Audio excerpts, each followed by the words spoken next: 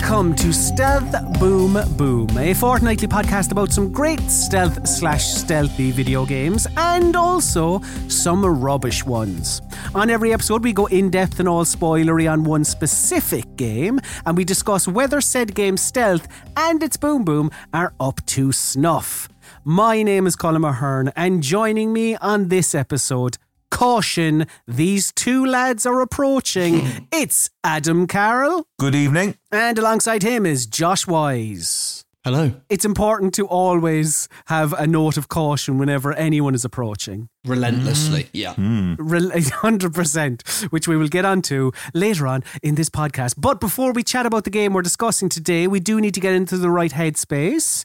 And that means looking at what was happening in the world on and around the date that today's game came out. So grab your party hats, blowers, confetti and what have you, because tonight we're going to party like it's February 28th, 2019. Yes, only going back 5 years. And on the 23rd of February, English football manager Roy Hodgson became the oldest Premier League manager after taking charge of Crystal Palace at 71 years and 198 days old. And he has since barreled through that, adding about 5 or so years to his record, and only very recently stepped down from his latest stint as manager at Palace. In sad news, on the 4th of March, a man that was a staple in the television viewing habits of many, and probably in particular the generation before the three of us perhaps, but Beverly Hills 90210 actor Luke Perry passed away tragically at only 52 years of age. Yeah. Sad. In lighter news, I say lighter news, on the 26th of February, some bowled pups broke into a church in Dublin, Ireland, and stole the head of an 800-year-old mummy. You know, reading it out loud, it's actually not that light. No. What do you mean a mummy? I don't mean a mother of children. I mean a mummy. I mean a Tutankhamun job. I mean a mummified body. Yeah. What? Just knocking about in a church willy-nilly with a mummy in there? It was on some tour. Oh, right. Okay, like a sort of relic type thing. That's pretty gnarly. Did they get caught? I don't like it when you ask me follow-up questions. This story's overtaken. It's overtaken Left Alive. This is a real story now. I want to know where the mummy's head went.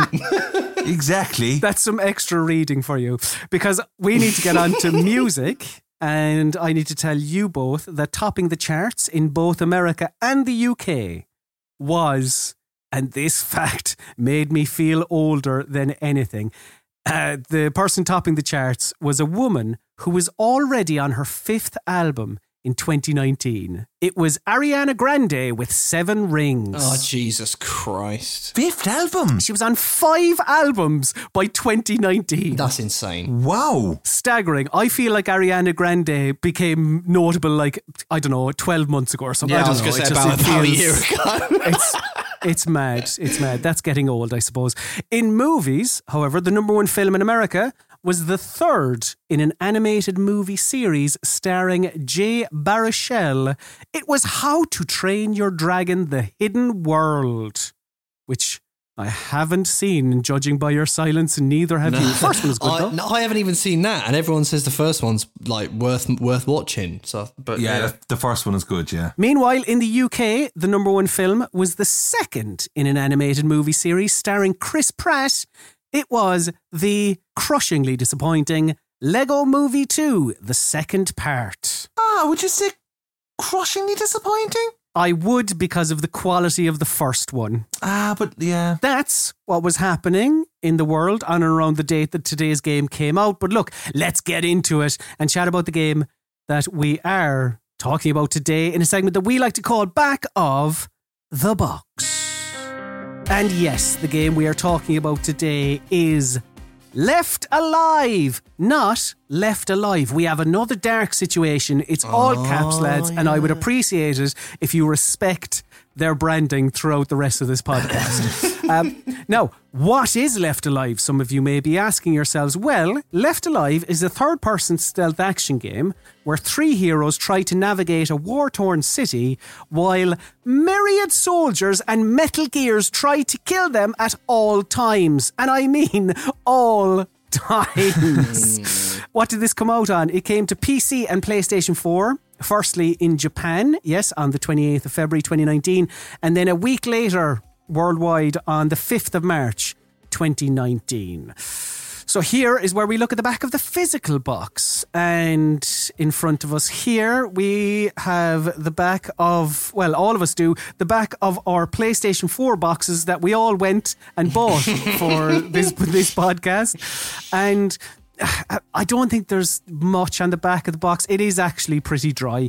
The only thing that might be worth noting are the words there right in the middle of the box under a screenshot of one of the mechs in the game, and it says, "Choices you make impact your story." Now, technically, that's true. But Mass Effect, this is not. I feel it's a bit cheeky. Yeah. It is a bit, yeah. Now, this is the part where I recap the story, and oh my God, this is a very story heavy one for all of you. So listen, I'm just going to take a deep breath and I am going to go hell for leather with this. So firstly, some background. So sometime near the start of the 21st century, the makeup of the world has changed. Gone are your traditional countries, replaced with much larger economic blocks. Wars are still fought, of course, which lead to the introduction of pilotable bipedal mechs called Wanzers. In December 2127, in what we would call Eastern Europe, the Republic of Garmonia declared war on the smaller neighbouring Republic of Ruthenia by invading the city of Novoslava, which borders the two countries. Garmonia overwhelmed Ruthenia and destroyed the Ruthenian army. And this is where Left Alive's interweaving story of 3 heroes truly begins. But before I properly begin, yes, as I said, there are points in Left Alive where you are given dialogue options, and it's implied that these options can change the outcome of certain situations. They don't really, but look, I'm just going to give you my account of events, but it's not going to be wildly different to anyone else's per se. Firstly, with the most annoying of the bunch, Staff Sergeant Mikhail Shuvalov. This rookie Ruthenian army Wanzer pilot navigated the city of Novoslava looking for the remainder of his now obliterated squad with the help of a talkative Ruthenian army AI helper Koshka. Eventually, after some crafting and sneaking and after finding one of his squad mates, Mikhail encounters a huge baseball fan called Ivan Zajtev. He has a gun and he shoots his Mikhail's squad mate dead. I can't stress enough how much Ivan loves baseball. He is a big baseball fan. Anyway, he walks off without explaining who he is. We learn later. We're then introduced to our second hero, captain of the Novoslava police and former Garmonian soldier, Olga Kalinina. While Garmonian forces invade Ruthenia, Olga is caught off guard. She was investigating a missing persons case in the slums. She discovers a scared little girl called Yulia, whom she tries to calm by showing her a cat toy that she just handily had in her pocket, and then she meows at her. Genuinely. Anyway, they get separated, so Olga goes back to her search, leading her to an abandoned hospital where she meets a grizzled, scarred, bearded major in the Garmonian army, Andrei Borodin. Olga served under him during her time in the army. They have a tense exchange where Borodin makes some remark about Olga's daughter dying and sort of, why are you fighting for these Ruthenians that killed your daughter kind of thing. Anyway, Olga suspects Borodin has something to do with her missing persons case. It ends in a shootout. Olga escapes. Back to our annoying rookie, Mikhail, who is still on the search for more army pals, but instead he meets a French war journalist called Patrick Lemaire. You know he's French because he pronounces his S's like Z's, so soldiers becomes Zoldiers. It's very handy. Lemaire guarantees Mikhail that they can get out of the city, but Lemaire first wants Mikhail to find a politician called Vladimir Bunin. Lemaire believes this war broke out because someone stole plans for a new Wanzer model from the UCS, which is basically a unified North and South American state. Lemaire thinks that the plans are in Novoslava and that this politician knows something about it. So Mikhail goes politician hunting. He gets wrapped up in another shootout in the streets, and this is where he meets Olga, the cop. Both fight off the threat, protecting the same little girl Olga met earlier Yulia. Yulia, we find out, is an orphan of the war who we are told was raised in a foster facility. She's spooked by the whole thing and runs away. During her search, Olga comes across that baseball fan from earlier, Ivan. This is also where we learn there's another state and army at play here, the Zaftran army, which Ivan is a part of. What the hell are they doing here? Oh my God. Anyway, Olga learns there's something about a dodgy Wanzer being built, and she heads for the harbour where it's said to be being built. In the sewers, Olga catches a glimpse of a man called Ruslan Ismailov, the former leader of the NGFP, the freedom fighters for Novoslava's liberation from Garmonia. He apparently died 2 years ago at the hands of the NGFP member Leonid Osterman, who had been in prison because of the murder. So, something's up. He's meant to be dead. Oh, what's going on? And then, gasp! Oh, incredible. Olga meets Leon, our third playable hero of the game. Incredible drama. Leon runs off and into the city to try and find Ruslan, as Leon he's not too happy with being framed for the murder and ending up in prison for years. Meanwhile, Mikhail heads to that politician I mentioned earlier who is having the illegal Wanzer transported to the city's harbour. The politician is gunned down, but Mikhail retrieves a memory card from the body and runs off after the Zaftra army's biggest baseball fan fires bullets in Mikhail's direction. Leon actually saves Mikhail here, and they find shelter where they have a conversation where Leon is the coolest gruff bastard ever and Mikhail is just a little annoying brat. Mikhail then meets up with journo Patrick Lemaire and hands over the memory card he got off the politician's body, telling him that the Wanzer is in the harbour. Lemaire tells Mikhail to head to the slums, as Lemaire thinks that's where Mikhail will find more info on this Wanzer because he believes that's where it was manufactured. Olga, already at the harbour, finds the little girl Yulia trapped in a cage when old Scarface, Major Borodin, makes his entrance. At this point, Olga concludes that her missing persons case from earlier revolves around the trafficking ring that Borodin is involved with. Borodin says he moved people with the help of both Ruthenian and Garmonian governments. This thing goes all the way to the top. Oh my God. Borodin takes the little girl with him, locking Olga in the cage, when in walks Ruslan Ismailov. Borodin promises Ruslan the mech, then Ruslan shoots Borodin dead and takes the girl with him because he is a baddie. Back to Mikhail, who's in the slums. He sees Ruslan, who is chatting with Sofia Alexieva, who is a former NGFP secretary. She's crossed with Ruslan for lying and leaving the NGFP for dust. Ruslan don't give a fuck and he walks off. He says he's fighting for all of humanity or something. Sofia heads out to meet up with Leon. However, later on, Leon is actually in a park having a gunfight with his old pal Ruslan. Ruslan speaks in riddles about what's going on, but he sounds dead cool while doing it, so it's fine. Anyway, Leon wins the fight and shoots about 6 bullets in Ruslan's chest to make sure he's dead and walks off. Problem solved. Leon and Sofia eventually meet up, where Sofia reveals she knew some of Ruslan's plans about the Wanzer and that, I think. She says a lot of words here, I don't know. Either way, she tells Leon to get to the harbour, take the Wanzer and get out of Novoslava. Mikhail finds the illegal Wanzer here, as well as journal Patrick Lemaire at the harbour. Lemaire says that a Zaftran corporation manufactured this mech. At this point, we're introduced to another group by Lemaire. He says that Samargal, which sounds a lot like Schmiegel, actually, a nationalist group. This Samargal is a nationalist group that controls Zaftra, and they are using the people of Novoslava who are affected by the war to research a virus called MODS. At some point before this, as memory serves, we learned that Yulia, the little girl, is also affected, as experiments were conducted on kids within that foster facility. Samargal arranged for the war to break out because they're just real rotters. Old baseball boy shows up again and he takes Mikhail and Lemaire captive. Deep inhale of breath again. Once Leon gets to the harbour, he gets himself a Wanzer and starts blowing shit up, helping Lemaire and Mikhail. Mikhail makes some quip that falls completely flat. Anyway, later on, our 3 heroes meet up and plan an escape by using a helicopter that Patrick Lemaire is sending them. Olga, firstly, wants to save Yulia, who she finds on the mean streets of Novoslava. She talks the kid out of killing herself, which is quite the cutscene. But it is possible to not talk her out of it, I believe. Then, outside the building where the helicopter is going to land, Mikhail and old slugger Ivan have a big Wanzer fight. Ivan says something like, "It's the bottom of the 9th" before the fight, which is obviously brilliant. Mikhail wins. The child is a rookie no more. Then Leon makes his way inside the skyscraper that the helicopter is landing on and clears the inside of the building of bad guys when out pops Ruslan. But he was dead. Well, he's not. And they have one last gunfight. Oh, and Ruslan is a fucking cyborg. Anyway, Leon wins and shoots Ruslan through the eyeball. So, like, it's job done, you know? Leon makes his way to the roof and then, oh no, here comes Ruslan again in a huge Wanzer.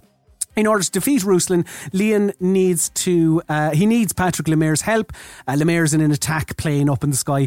Ruslan uses a shitty Hammer of Dawn thing to target the mech, and Lemaire explodes Ruslan from the sky. Anyway, our three heroes then escape Nova Slava, and the city is under control of an international peacekeeping army. And that's the story most people will see in Left Alive. But take a little pause. The game has side missions that we will discuss later, and I think if you complete all those side missions successfully, or at least a considerable portion of them, you get a bit of a secret ending, I suppose. Ruslan gives more of an explanation as to what's going on.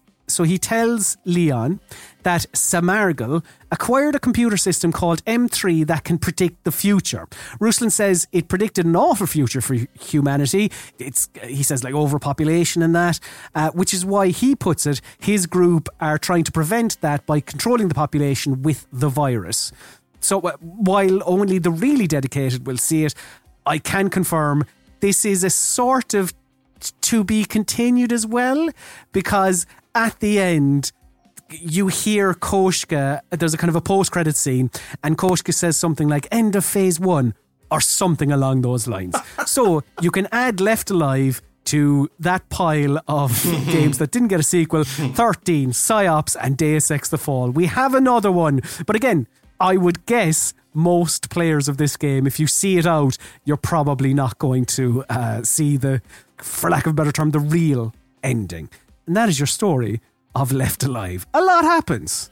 So the developer then of this one is Elinx or iLinx. It's ILINX. I'm going with Elinx. I'm not sure if I'm pronouncing that properly. I think it is Elinx, I apologise if I'm not. I think it is. So Elinx is a Japanese studio that was founded in late 2010 by CEO Hiroyuki Tanaka. Before we get into it, there is absolutely shite all on the English-speaking part of the internet about this developer. That's mainly because their games haven't penetrated the West all that frequently. That's obviously not going to stop me trying, at the very least, but I will say this isn't going to be the most extensive profile you've ever heard on this podcast, because I need to specify I am going to be working off materials I found on the company's website, mainly, well, partly the blog of one Mr. Tanaka, the man who founded the studio. Now that blog is in Japanese, so I am using Google Translate, so I guess keep that in mind. So as I said, they were set up in late 2010 and got to work on 2 games, one on PS3 and one on PSP.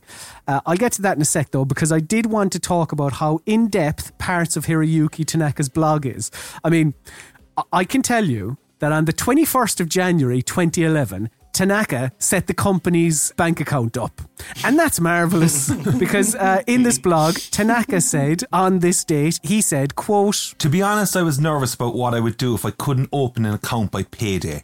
Please be careful when starting a business." Jesus, please. Come on, for God's sake. On the whole, Tanaka's blog focuses on a lot of the dry aspects of management, let's say. And there are blogs about things as well, like they had a barbecue, and I think there's like a tournament, kind of a gaming, a team building exercise kind of thing. But in those early years, there isn't actually a lot of, we just released X game today. But I think, and I'm well aware this could be wrong, so I do apologise, but I think that first game they worked on turned out to be Gundam Breaker, which ended up coming out on PS3 and PS Vita in June 2013. This was a hack and slash series that had a couple of sequels, Gundam Breaker 2 in 2014, Gundam Breaker 3 in 2016. I cannot tell you much more about that series, to be honest. In 2018, Elinx released their next game, and this is one you can buy in the West quite easily, actually. It's called Black Clover Quarter Nights. This is a 4v4 action game that has a 53 Metacritic score, so it didn't announce the developer's arrival to the West as such, but it took a long time.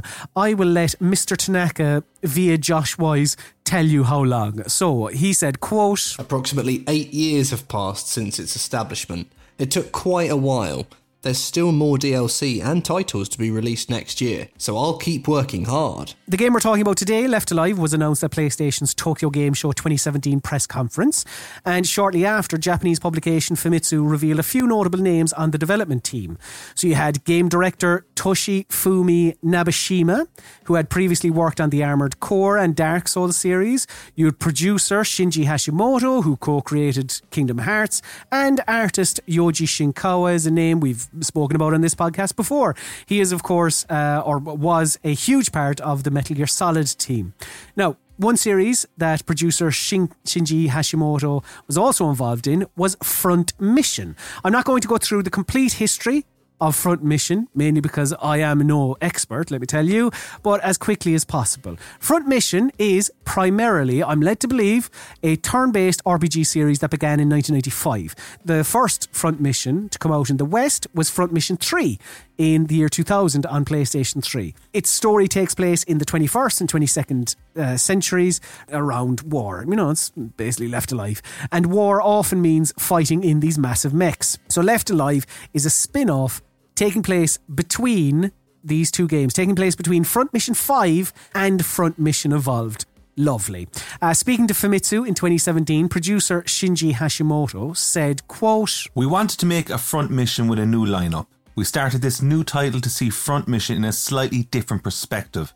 Square Enix wanted to convey the feeling that we cherish Front Mission." And look, to include much more would be cannibalising our pre-launch marketing and press coverage section of the podcast, so we'll stop there. So that is quite the truncated story of developer Ilinx up until the launch of Left Alive. So the publisher then of this one, it was Square Enix. So we've covered the life and times of Square Enix from its inception up to 2013 in our Deus Ex The Fall episode from season 1, so give that a listen for more. So we pick up around 2013 when the company was going through a bit of a tough time. Both Tomb Raider and Hitman Absolution hadn't done well as they expected, and the company projected losses of around 10 billion yen. And there was a lot of moving and shaking at the top level as well, including the departure of one man, a man we've mentioned many times on this podcast, and I'm sure we will in the future, the man given the title of Life President, Sir Ian Livingstone. He departed Square Enix in September 2013. In 2014, the Square Enix Collective launched, which was the company's initiative to find smaller games, publish them, while allowing the developers to retain creative control. It's provided some decent-sized games in the past 10 years, in fairness.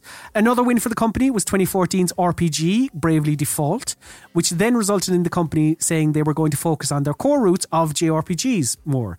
This was backed by the company's founding of its new internal studio, Tokyo RPG Factory, which pre-Left Alive, they made I Am Setsuna and Lost Sphere. There were other studios that they established and closed down this time. There were other suits that moved jobs. But one big story that I am intentionally leaving out, that we will discuss further in about 2041 or something, is that in 2017, IO Interactive bought the rights to Hitman back off Square Enix. But yes, a story for another time. So there's your little Square Enix update up until the launch of Left Alive in 2019. So the sales then of Left Alive. I can't tell you an awful lot, which, you know, is never a good sign. What I can tell you is that during its launch week on PlayStation 4, the game sold approximately 17,622 physical copies, which meant that it charted at number 5, one place above Pokemon Let's Go Pikachu, and one place below, here's a blast from the past, Anthem. Yes, as in BioWare's Anthem. But I have no idea what happened after that week.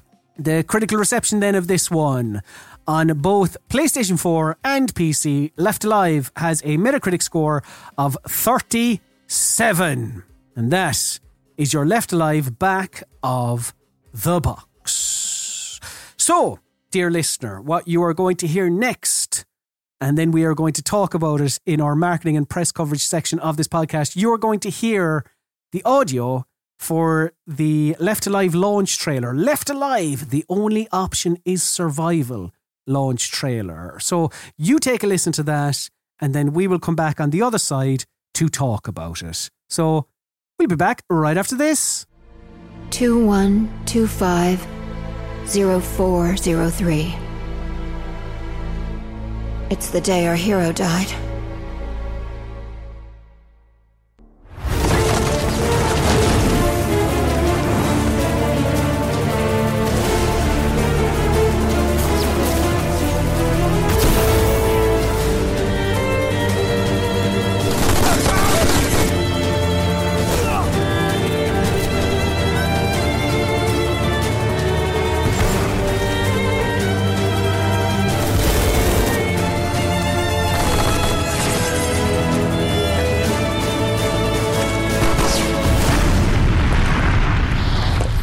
are you? Don't they teach rookies not to go wandering around on their own anymore?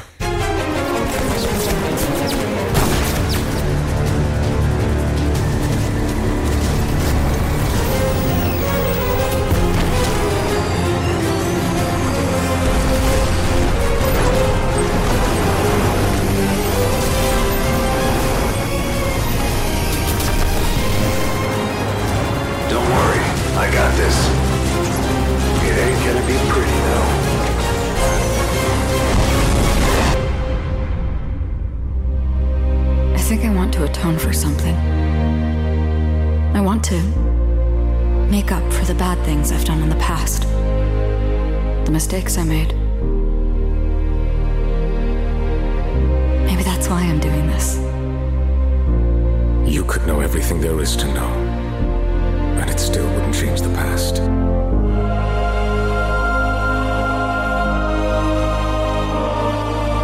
matter how much pain I've caused you, no matter how many innocents have died because of me, I can't take any of it back, even if I cared to. I didn't want you to die, but the future doesn't seem to feel the same. We've all done unspeakable things to survive, even me. Tell me, who are you, really?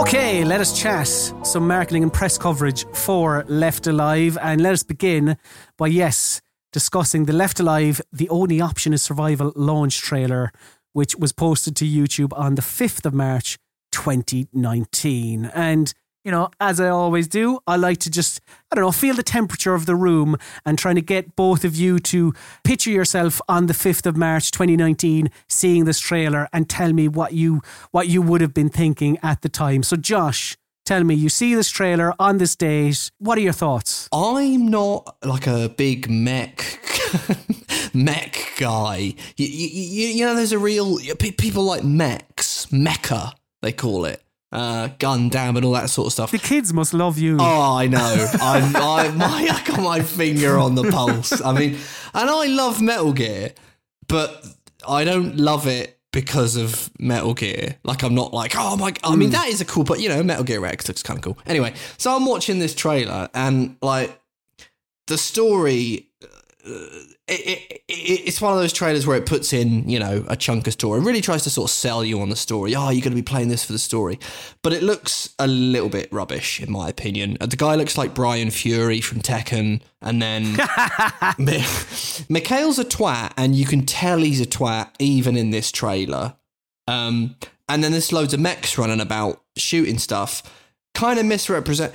It makes it look like there's loads of mech stuff and there's not nearly enough mech stuff in this game. So I think if I saw this trailer, I'd sort of be like, not a big mech guy. And then I'd be like, story looks a bit shit. But then I guess I'd be like, oh, it's Yoji Shinkawa. Maybe that's... But then I'd be like, well, yeah, but that's... He's like Mr. Visual Design. And if the visual design in the trailer didn't get me, what hope is there for... So I think I can't remember what... Because I must have actually seen this trailer at some point. And I think I just would have just gone, probably not. Adam, again, you see this at the time. What are your thoughts? Similar enough to Josh, but I think I would still be more... inclined to be like, I'd play this. I think it has the tone of this type of game that I'm kind of into, I suppose, while it's presenting anyway. Like, it looks like it's going to have, like, off this trailer, it looks like it's going to have really lengthy cutscenes, dramatic performances, over the top kind of story. And then once it gets to the mech stuff, which, as you said, Josh, a lot of people go cuckoo bananas for, I'd be kind of like, all right, damn. I'd be like, I hope it's not all this. It does present itself as being, you do a lot of this, and then there's a lot of drama outside of it then, and that's the way it is. But I would have been interested for sure. Well, you two are squares. I can see the four corners on both of you. losers, because this is a cool trailer. Are you into mecha? Are you a big mecha guy? So I'm not, but I'm like, there's big Metal Gear, and we'll say this throughout, but like, there's big Metal Gear vibes. The story seems big and like a bit silly, but a bit serious, and a bit, it's like, it's giving off big Metal Gear vibes. It is. So I would have seen this and gone, all right, looks like there's a lot of action in this, a lot of shooting. You left your house and you saw this trailer and you drove to your nearest GameStop and pre-ordered it. I said, I'll have 10 copies, please. Yeah.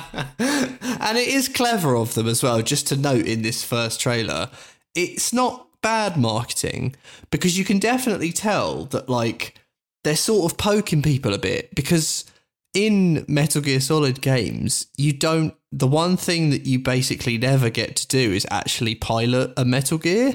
So like, it's kind of cool that they're like, hey, look, we're doing all that stuff, but in our one, you drive them around as well. So it's not bad. It's interesting, at least, right? And I suppose I should say, like I mentioned, yes, this is a spin-off of the Front Mission series. Like, but in the West, Metal Gear's penetration, like this is trying to get the Metal Gear audience. And it did that with like a lot of its trailers, and by God, we're not going to go through all of them, but there was just trailer after trailer after trailer for this thing. A lot of them are very similar, a lot of very story-based, cutscene, dialogue-based trailers. Maybe that would have been a sign at the time. I don't know.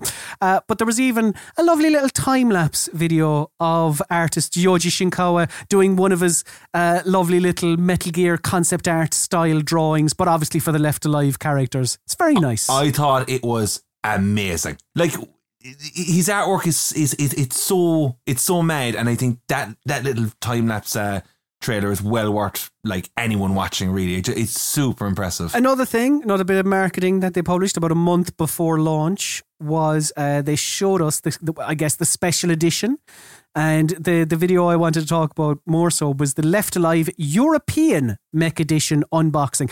Don't know why it's called an unboxing. It's literally not. Nobody like takes a box and goes, here's a cool mech you can get. No, it's not that. No. But it is a swanky trailer with the music, and it's just fast cuts, bam, bam, bam. Here's what you get. But obviously, as I said, like, I was pre-ordering 10 copies of the regular edition and then 10 copies of the mech edition, because if there's one thing I like, it's robots that can walk around. Big mecha guy. Yeah. But yeah, there was also a US version of this, but the European one is just way more frantic, way more full of life. Yeah. I suppose I was talking about the music. I quite like it. It's Metal Gear as fuck. Yeah. Just to mention it. And also, it bridges the gap between the unboxing of the Mech Edition and the next thing we were going to talk about, which is a video that was posted on the 7th of February 2019, titled Left Alive, the music of sorry, I'm not pronouncing it properly. The music of Left Alive at Abbey Road Studios. So before we talk about it, I want to play a clip of orchestrator Jordan Siegel talking about how much freedom he had to play with the score while recording. So take a listen to this. Almost every cue, Iwasaki-san, our composer, he would send me a little description with some adjectives, and he'd say, this music needs to be really epic. This is our big battle scene, and it's heroic, it's epic, it's fun. And he said, so if you see anything that you want to change, feel free. And so having that freedom was very interesting, and I hadn't had that on most projects, of saying, yeah, if you think you should change what the violins are doing, feel free to. This is what we're going for, and this is what I already have. But if you'd like to change it, feel free, which was fun. I'd love to know what he was thinking when he said, like, here's the music I have written. If you want to change it, crack on, pal. I'd love to get more context on that. But yeah, as I said, because I don't think we were going to talk about it later on, I think the music's all right. Again, it's big Metal Gear vibes. It is. The funny thing about the music in this game, and it's like a lot of its other elements, is that it's like quite impressive in isolation. Like, it's like, oh, it's really good to see Yoji Shinkawa do some brilliant artwork and stuff. But then it's like it doesn't all come together. Like, the music's cool, and watching them record that at Abbey Road and stuff was, really sweet. But then in the game, it's like, often the music for me just, like, it doesn't really fit the scene that's actually happening. Like it's okay like a lot of the time, but there's a scene I'll talk about later when the music's just one of the most outrageous things. Okay, well we'll put a pin in that for the time being then. So another thing I want to talk about is just titled, curiously, don't know why, but it's called Left Alive Developer Diary. Now what it is in truth is like a half an hour interview, 36 minutes actually, of Toshifumi Nabeshima, Yoji Shinkawa, and Takayuki Yanase, who is the game director, Yoji Shinkawa, the character designer, and the mech designer, Takayuki Yanase.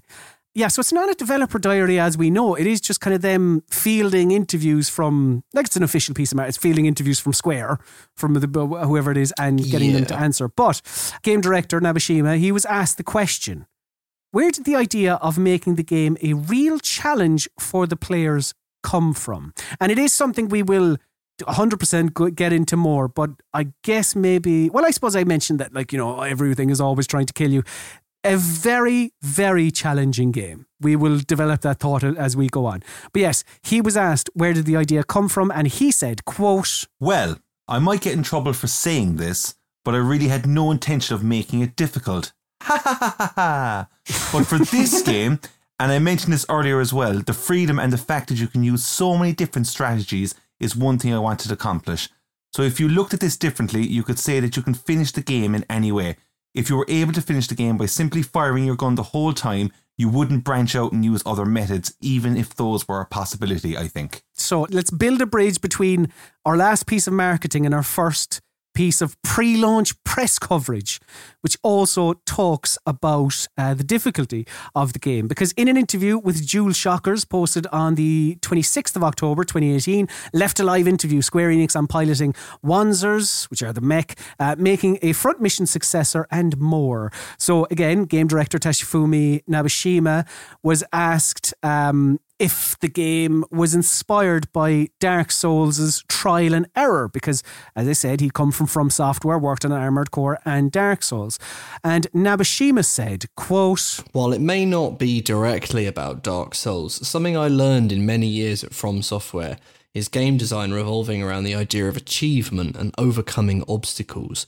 There are many different ways to think about how to make games and what they should give people. And certainly there are many who think games should have broad appeal and please everyone regardless of skill level and effort. Of course, those games are perfectly valid, but what I like making and want to do is perhaps a little more niche. Some will like it and some won't. I'm making games for people who love this kind of thing.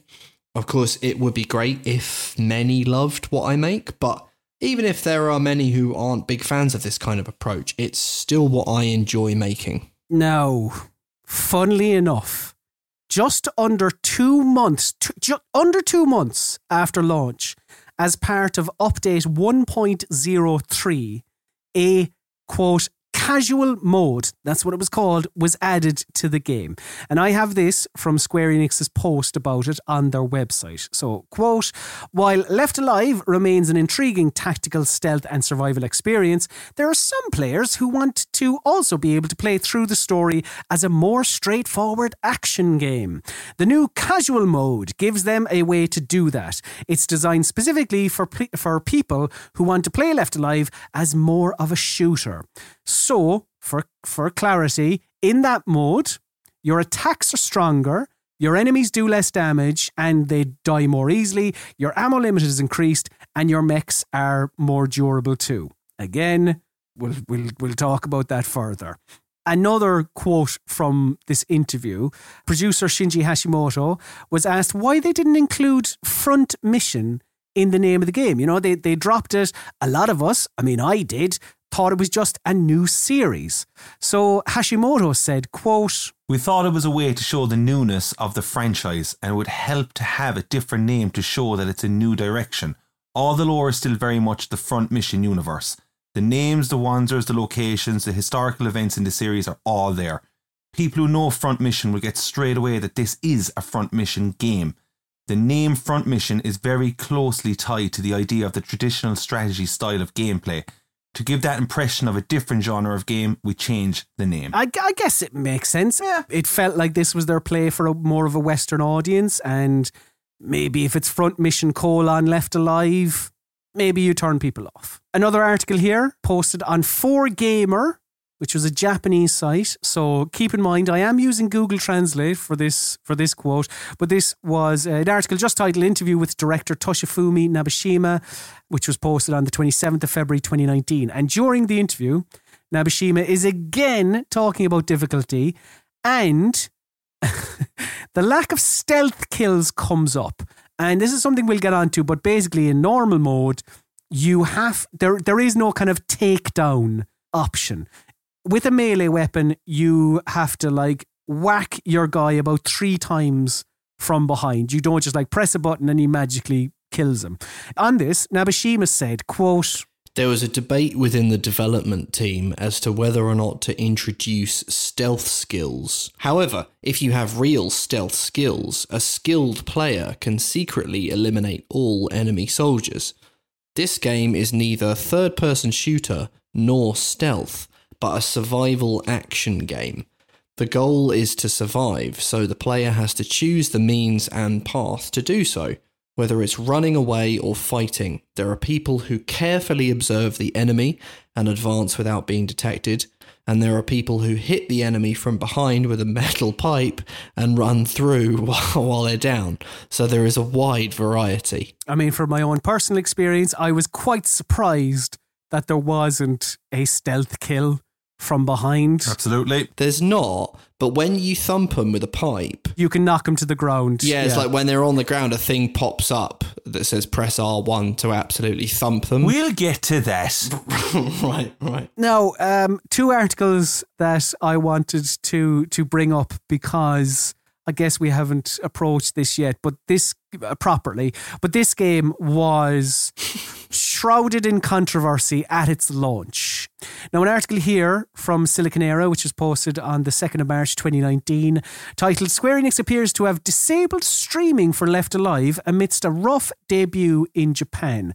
And in the article, it says that within 3 days of launch, players were blocked from streaming the game directly on their PS4s, so using the built-in options. It was getting overwhelmingly poor reviews on Amazon Japan, and it was within 3 days, it was 44% off on Amazon Japan, which is, never a good sign. Another article here from Polygon titled "Patch Returns Streaming to Left Alive Following Dubious Absence," which was posted 4 days later on the 6th of March.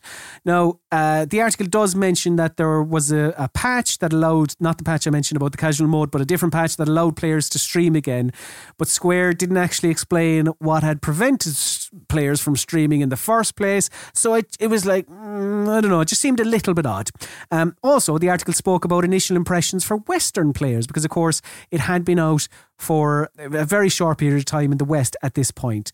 And the article says, quote, "On Steam, the PC version has a very negative rep among the 220 user reviews so far.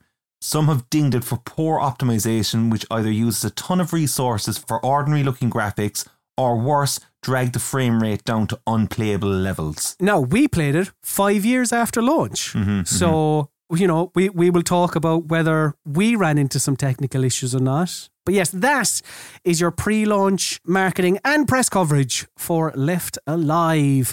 So we are going to take a quick break, and then, yes, we will actually get into it and discuss the previous 2 weeks the three of us have had with this very game. So we will be back right after this.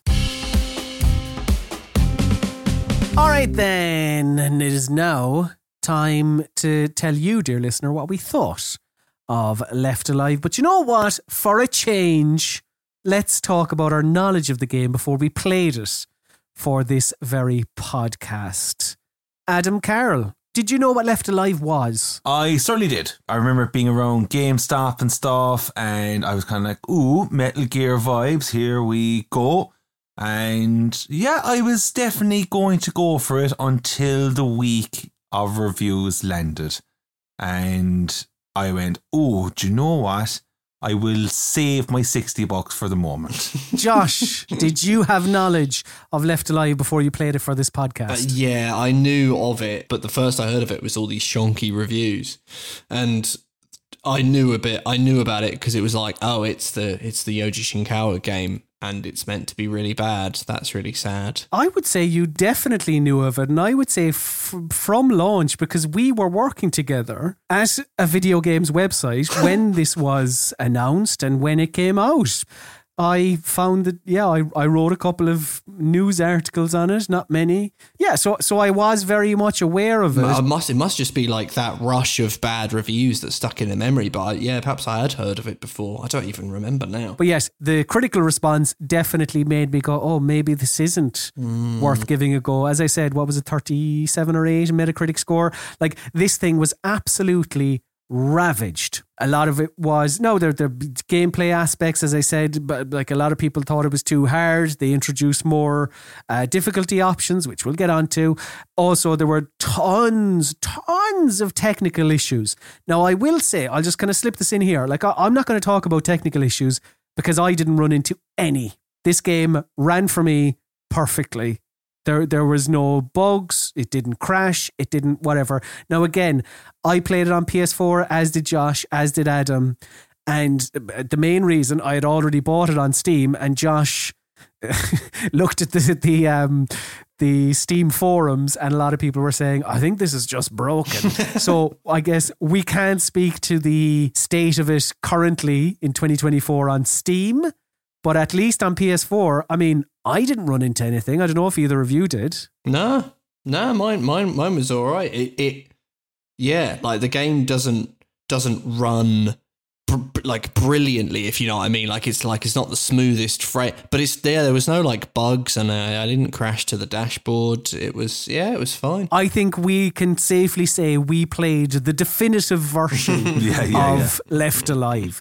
Now, some people at home listening may not have played Left Alive, the definitive version or otherwise, so they may be kind of going, I want to know actually what this is. So Left Alive is a third-person stealth action game with a survival game bent.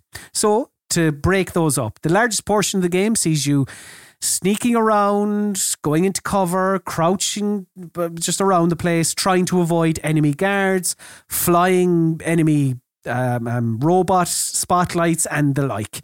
While you're doing that, you must find resources that can be crafted into all manner of gadgets and tools for you to use, such as explosive cans or traps that you can set on the ground or just stuff like that. You also have guns at your disposal, obviously, for those moments where your stealth approach either goes wonky or those sections of the game where it's a forced shootout. In Left Alive, you play as 3 different characters, controlling one at a time in the 14 different open world style levels. I should add, each character, they're all basically the same. The main difference is that not every character can pilot Wanzers, a word we have said throughout, and if you don't know, be like, what's that? I think I said earlier, but Wanzers are the big hulking pilotable mechs. Josh, you said that you're basically getting into the front seat of a Metal Gear, and these Wanzers are all boom boom, which we will get onto. But yeah, that's basically how Left Alive works, and how our reviews work is we split the games that we talk about into different sections. We first talk about a game's stealth, then we talk about its boom boom, which are its more explosive bits and just other gameplay bits as well. We also talk about the most noteworthy mission level or area that stood out to us. Then we talk about the story, and then we have a little miscellaneous section at the end where we just mention anything that we have failed to mention earlier. So firstly, the stealth of Left Alive. And before we discuss anything, and this does somewhat apply to the boom boom, and it's something we've already touched on, but I'm going to say that this is a bigger problem in the stealth sections because that is the majority of the game. We do need to talk about Left Alive's difficulty. It was a topic that was brought up even with the developers in interviews before the game came out. And as we said, it was an issue with players. They said it was too hard. So the game was patched, and it did include more difficulty options, which would allow players to, I guess, in theory, play through more of the game. I will say that, just kind of slight aside, whenever we play a game for this podcast that has difficulty options, I will always try and complete it on normal difficulty because, that's the default. It's normal, it's like this is the one. And I think it's best to judge these games by playing them on normal. I don't care one jot if someone plays every game on easy, every game on hard, whatever. I'm just telling you how I approach these games for this podcast. Now, for Left Alive, I played the first 2 levels on normal difficulty.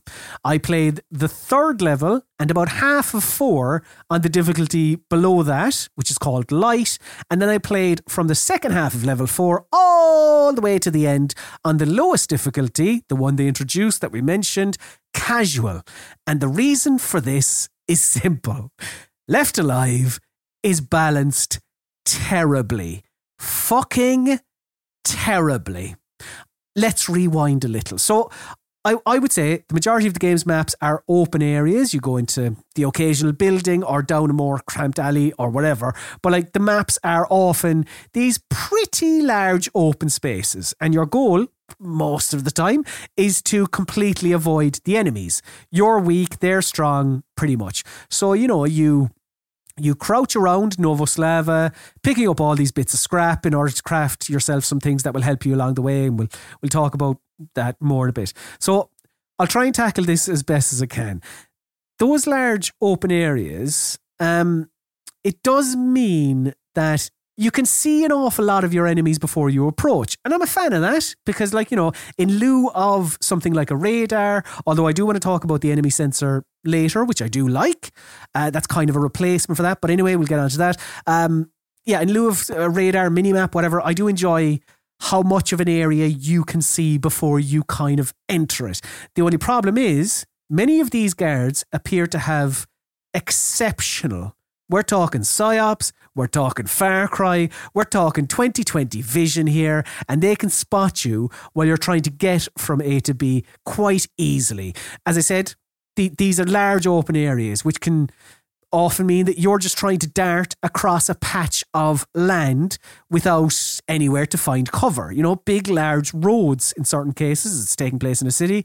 And with the guards' great eyesight, they'll clock you. And when they do, holy mother of God, there is no escape from death. Like, if you've played the game, you'll know, dear listener. I know Josh knows, I know Adam knows. But as soon as you're spotted, it feels like enemy guards just appear out of thin air, all descending on your location. You see red laser sights from their guns. You see laser sights from the countless drones flying about. It's just flashes of red everywhere. And some few seconds later, you'll die, and Mikhail will say something like, "I'm too young to die," or something like that. Look, I'm grand with challenging games that feel fair, games where mistakes feel like they're your fault. I'm also cool with feeling a certain amount of weakness in stealth games, stealthy scenarios. It's imperative a lot of the time because, otherwise you just take your gun out and you mow people down like you're the Doomslayer. But here, it is way too much. I'm not here to go on a ghost run. I have a shotgun, I have a machine gun, I have a pistol. Sometimes you can pick up Gatling guns or whatever. I want to be able to use these weapons if things go badly. And then I'll, find some safety and regroup and then go back out sneaking. Left Alive on normal difficulty doesn't allow for that. If you're spotted, 9 times out of 10, you have a fucking firing squad on you in seconds. And they will make sure you don't live through their attack. It is bullshit. As I alluded to, there were countless times where I felt my distance was sufficient, but a guard would clock me. Or there were times where I was pretty sure I had a guard's pattern in my head, only for the guard to do something I hadn't anticipated. That's just I don't know, they're a bit erratic. I wouldn't say that's the case for all of them. That would maybe be a bit unfair, but some patrols are just difficult to read. And in a game where I'm so weak, that's just no. Because I mentioned this earlier and I suppose I glanced over it. I played the majority of the game on the lowest difficulty. And if anyone listening wanted to play the game after listening to this podcast, and I'm not giving away my final rating, I swear, I would say 100% play it on the lowest difficulty. It's far more forgiving. However, plot twist maybe, I think it's maybe a smidge too forgiving. A smidge. I'm not talking loads. Like, it irons out a lot of the problems in the higher difficulties. For example, we spoke about this, but in the lowest difficulty, you can do stealth-like takedowns from the back with a melee weapon. So it's one shot, they're gone. You can also take some lads out with headshots. I mean, stuff like that, for my money, should just be doable and normal. But hey, and one final thing. I just wanted to mention how much I hate the drones. I mentioned them a minute ago, but these little fuckers, they fly about with their searchlight, and if they spot you, they'll drop to the ground, they'll wheel up alongside you, and often either start shooting you, or you get, do you know those little spherical ones that come up and they shock you, and then they hold, that shock holds you in place, and then lads come along with guns and finish you off. Just get out. I'll be honest, right? Okay, I need to keep myself together here when I'm talking about this game. I need to remain calm. I need to not jump the gun on bits and pieces here, right? So I'm going to try and look at my notes and keep myself together, because by God, when I started this game first, I did the same as you, Colm. I went on the standard normal difficulty that they provide, exactly what you're saying. I go, what's designed, and this is the way it should be done. Blah, blah, blah. Happy days. Now, I lasted with that difficulty up until, I think it might have been mission 3 or 4. I don't know which one it really was. I think it was definitely 3 or 4 anyway. Now, I'll talk about that later on, the actual mission itself. But like, I was so up and down with the difficulty. Like, I stayed on like normal, and when I got to this particular mission, I was like, I can't get through this. I can't get through this. I'll have to bump it down. Did that, got through it, went back up. I was doing all that kind of stuff throughout the game. When I realised how like survival this game was trying to go for, I was kind of like, okay. Now, it's interesting to read the thing a while ago where they were saying about like the stealth kills and things like that, and how they didn't want a skilled player to be like taking control. That, to me, is one of the biggest heaps of shit I've ever read, because I'm trying to survive. I want to kill these people, and in a stealth manner.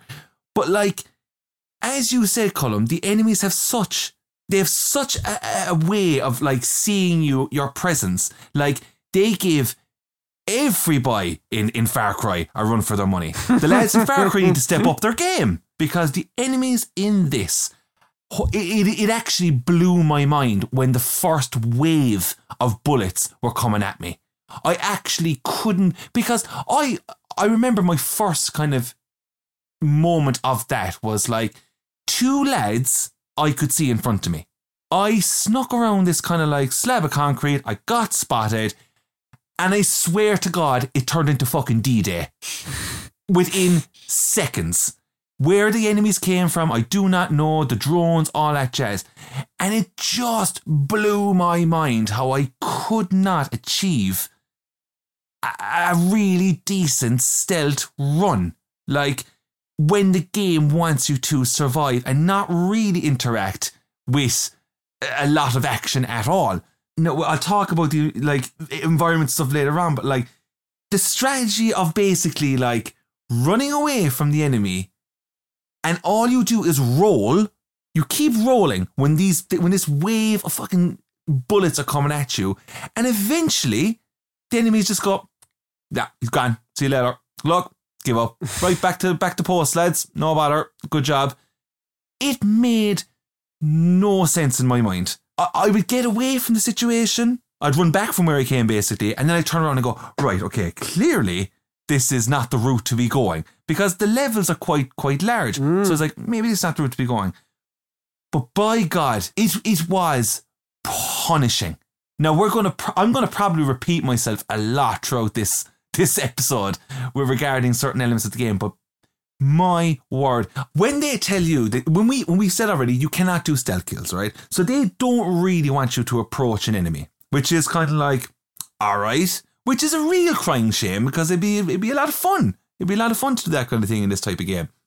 Now, Josh, you mentioned Like you can use the I don't know, what is it, a shovel? There's a shovel, there's a pipe. There's a crowbar as well. There's a there are a couple of melee weapons you can grab. So right, you have that, and as you said, Josh, you can slap them over the fucking noggin and they fall down. Then you press like, I think it's R2 or something, and it does this like stab, which to be honest, more than enough. You should be out cold, see you later. There are enemies that I had to do that to 6 times in a row. They don't want you going near the enemy, which ends up resulting, for the majority of my time, when I went, I'll try and be sneaky, I did it every time. I would try to just get by, but I would get caught no matter what. And what I do then is just fucking run straight ahead, not behind, because I just want to get forward. And that was the whole strategy of this game. Josh, sometimes you bring up avoidance in stealth games, and often I think I've even brought it up in this podcast. I'm like, but I don't think avoidance equals a good game. Like, this is a game where it's all about avoidance. And I'm not, maybe, I don't want to show my cards just yet. But this is, we're talking about many of its problems, I suppose. But I know, like Adam was talking about, like running away and all that. And that was a tactic that you employed a lot when you were spotted as well, Josh. Copiously. Yeah. I mean, I should say as well, when I say avoidance, I mean, successful and fun avoidance in video games.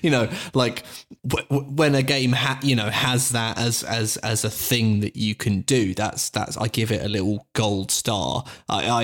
Yeah, like that's all I meant by that. I mean, yeah, the way that the avoidance is kind of implemented in this game is not good.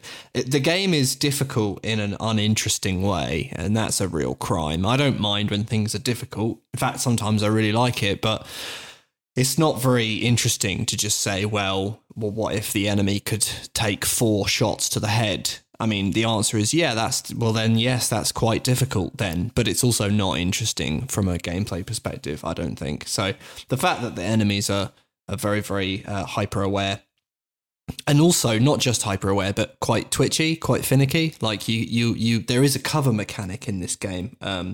You can just move behind cover or just organically by crouching and moving, but you can also snap to it if you want to.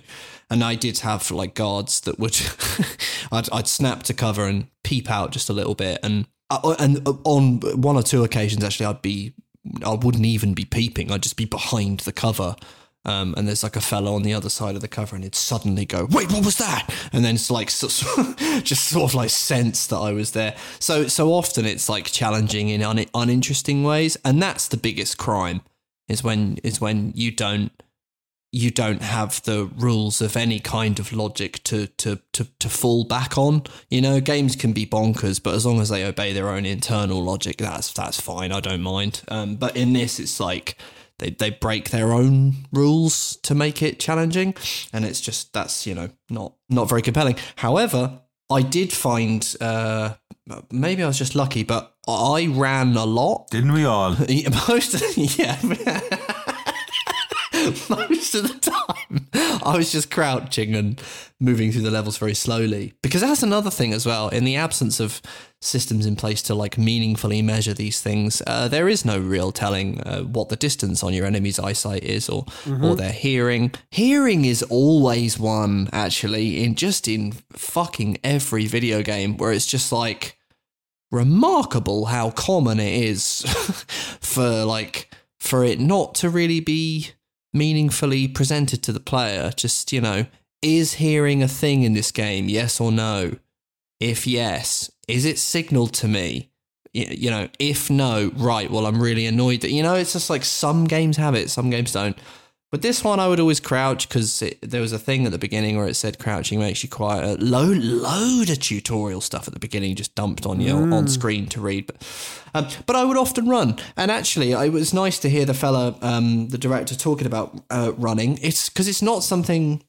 It's something that you do a fair chunk in stealth games and stuff, but to hear them like talk about it and acknowledge it as like a viable tactic as well, because it's all about survival, is just quite cool. I would often run before I was spotted, even if I was just close to the objective, I would sprint through and just trigger the cutscene and would cause alarms to signal behind me and gunfire behind me, but I'd already made it to the thing that progresses the cutscene, and I would sort of view that as my own meta victory, because fundamentally it feels like you're like breaking or beating the game or doing a silly video gamey thing to win, and that's kind of satisfying in its own way, I guess. But I actually found that easier than I would often have one tactic that I would use in stealth. It sounds like I think I was maybe a little...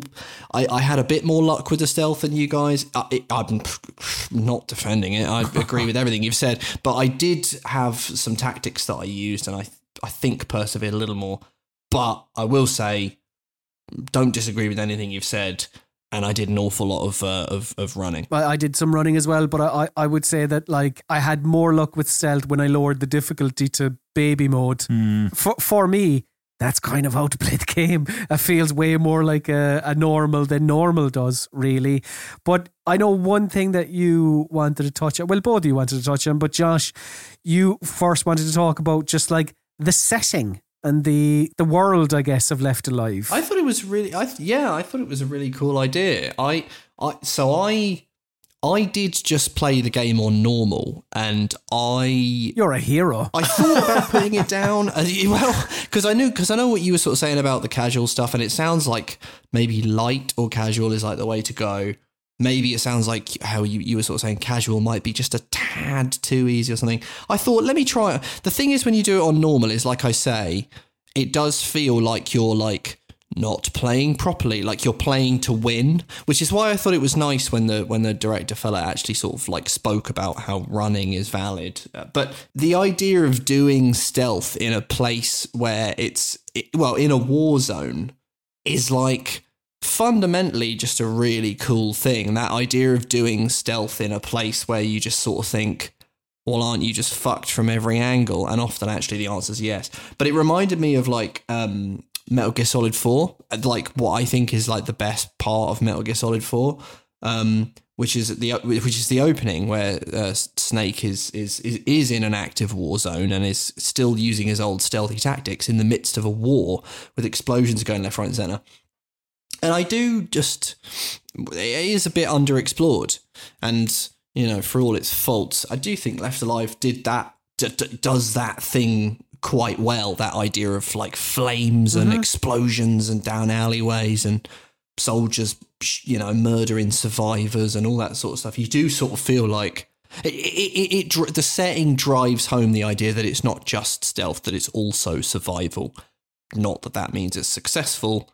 It's just a cool idea. You quite like that as well, Adam? Or is it more, rather than, I guess, the setting, it's the level design that you enjoyed? Yeah, and here's the thing, this isn't groundbreaking stuff, but I think I was just more surprised by the kind of, the overall size of the areas and things, and it just kind of made me feel like, if this just went down the, because I was thinking about this, regarding its difficulty, if this was a hardcore stealth survival game and it just worked in that manner, and it was really down to me approaching these bigger areas with pure caution and picking up my resources and all this kind of stuff and making traps in here or there and everywhere and just going about my way.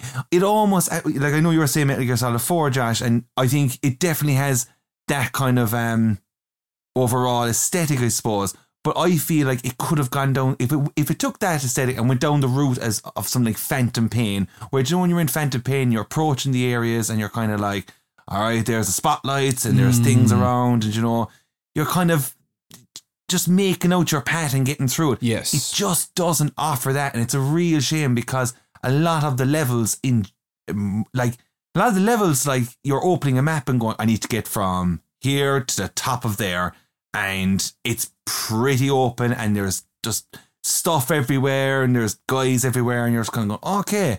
And if it mechanically just worked right, I think it would have been absolutely brilliant in that sense. But it was just a bit I was just overall surprised by the the kind of overall scope of the maps, I suppose. One thing I wanted to touch on, we haven't kind of spoken, but like I guess we've mentioned the survival aspects and all that, and the gadgets and the tools that you can craft. So I wanted to talk about that, specifically one. But I suppose firstly, I don't think Left Alive gets nearly enough out of its survival elements, out of its crafting. Like, I used a handful of the gadgets, the tools that you can craft, loads. Like, for example, the more aggressive ones, like the explosive can and the Molotov cocktail, use them a lot. Or the distraction items, which are just empty can or a glass bottle. But like, I don't know, a lot of them are just really lacking. Like even the crossbow, which for some reason isn't just a weapon. Don't understand that. The aiming is rubbish. And like when I got a crossbow, I was like, oh yes, like a stealth weapon. This is good. It's like, nah, it's not. It's basically noises. I would love to hear if either of you use traps much, because I tried, but I just never found them that useful. No. If I laid down a mine and I try and get a guard to walk over somewhere, like over to the mine or whatever, the kerfuffle will often, and it did, it just attracted more guards. Yeah. So like what this game actually needed, if it wanted you to utilize traps, it needed a few more. This is actually the second Gears of War reference I'm making, but it needed more horde mode like arenas where traps, they would have worked there. Like there's one area I can kind of think of that works, which is where you find the politician in the government building, because you find him and then the game says that enemy approaching, which we'll talk about, and like they're, you know, you have some time to lay down mines and try and create a sort of a death trap for enemies, but you're not given enough time. And that's the only area I can think of. And I basically just relied heavily on guns there again. So trying to be a master kind of stealth guy who's laid down all his traps and all of that will do the work for him. It just didn't work. But with all that said, I must mention the enemy sensor. Now, I am a fan of this. So, yeah, as I said, there is no radar, no minimap, whatever. But yeah, what you do have are these little craftable throwables called enemy sensors. And when you throw them, they will show you all enemies in your vicinity in a fairly wide radius as well, actually, in the game world. So it allows you to see the enemies through walls with this kind of like pulsing red outline. Like, it's a fairly effective way of including some sort of detective mode or Joel's magic hearing from The Last of Us or whatever, Dishonored you can see through, Hitman Instinct mode as well in that. Like, but it creates some sort of nonsense in-game logic for it. And as well as that, because you're crafting these, you have to ask yourself, you know, if it's worth using your resources on them or when you should use them. So it does successfully create that risk reward, because, you know, you throw it in a bit where there are loads of enemies around, then, you know, you've got a way better understanding of where to go and where not to go, and you've been successful there. But you throw it where you maybe think there's a lot of guards, but then there's actually only a few, or maybe they're far away. It's like, shit, I've wasted one. So it's a very creative way of doing that seeing through walls mechanic. Like, I must say, I did quite like the enemy sensor, but I know you mostly, Josh, I alluded to this, used your lures quite a lot, your empty bottles, your empty cans. That was a big deal for me. It's kind of cheap, but you can pick up a can, and there's loads of cans knocking about in this game. Big can game. I guess it's a war zone. People have dropped their cans. But you just go picking up cans, and you can just throw them and basically just lure guards out the way. It's kind of the only real... I mean, there are just situations where, you just go down an alleyway and there's a guard there with his back to you and he ain't moving. So it's kind of all you can... If you want to do it stealthily, I guess you could either lump him around the head with a pipe or you could throw a can. And I just defaulted to can throwing. And the smoke grenades, which are nuts. When there's like a group of 3 or 4 guards and your objective is like, I don't know, 20 meters past them and to the left. I just get impatient. I'll be like, right, it's gas time, and chuck a gas grenade in the middle of them. A load of white clouds come out, and I just sprint past them. That's brilliant fun as well. Cheapo tactics, but I sort of feel like the game is going, yeah, you're in a war zone, so fuck you. What are you going to do to survive? And my attitude often was like, right, well, I'm can man then, in that case. And I just sort of thought, yeah, it made me feel like I was beating the game, to use that old phrase, which like sometimes can be quite satisfying. It's like, yeah, I'm gonna run and trigger a cutscene, and that doesn't make any sense because there's guys behind me shooting me in the back, but they don't exist now because the cutscene's been triggered. So yeah, a lot of that. A lot of empty cans. Good times. Great times. So, yeah, this next one I wanted to talk about, I think, maybe I didn't. I might have mentioned this earlier very briefly, but so in Left Alive, as well as your main quest, when you get on a level, as Adam said, you bring out your map, you go to the red dot, that's your main waypoint. But you also have side missions in a lot of the levels in the game. And you have this AI helper that I mentioned earlier, Koshka, who will stick some blue dots on your map. And these blue dots represent a civilian survivor who has been caught in the war zone. Now, often, I don't want to say all the time because I didn't see all of them, but I'm pretty confident a majority of the time, these involve you escorting a survivor to the nearest escape point on the map. There is often maybe like 3 or so on each map. Now, I didn't do anywhere near all of them. There are 30, I believe. I think it's 30. I remember doing 6 or 7 maybe. Now, the reason I didn't do more is because they all followed that basic same escort mission style, which became tired fast. And the risk was nowhere near worth the reward. I talk about risk reward with regards to the enemy sensors. Like here, the reward just isn't there for me. So I suppose to explain it a bit further, when I say an escort mission, essentially what I mean is that you're Abe's odysseying people around. You're telling them when to go and when to wait on a specific path. The game maps out a path for where the enemy or the survivor will run. And it's your job to make sure that there are no enemies between the survivor and the goal, because they're helpless if they're spotted. If guards come on them, they'll crouch down and just be shot to shit. On the lowest difficulty, it was easier to eliminate enemies on the route. As I said, you are actually able to do headshots on certain enemies, for example. But on the higher difficulties, enemies are such sponges that it's easy to draw the attention of other guards, and when you're trying to take out enemies, and just make your surroundings a war zone. The other thing, although attached to that point really, I suppose, if you die while moving a survivor, if you've drawn attention to yourself, guards come out, they shoot the survivor, they shoot you dead, there's a good chance you could lose 15 to 20, maybe more minutes of game time. Because in Left Alive, most opportunities to save, there are checkpoints, in fairness, there are checkpoints, but most opportunities to save are at these specific points dotted around the map. And again, like I said about some of the other things, I'm cool with that idea. It really works in some games, not so much in others. In Left Alive, if I'm just dealing with myself, it's one thing. But if I'm having to move some moron who just runs into open fire, they're spotted, then that draws the enemy on me, then I may have cost myself a good bit of time.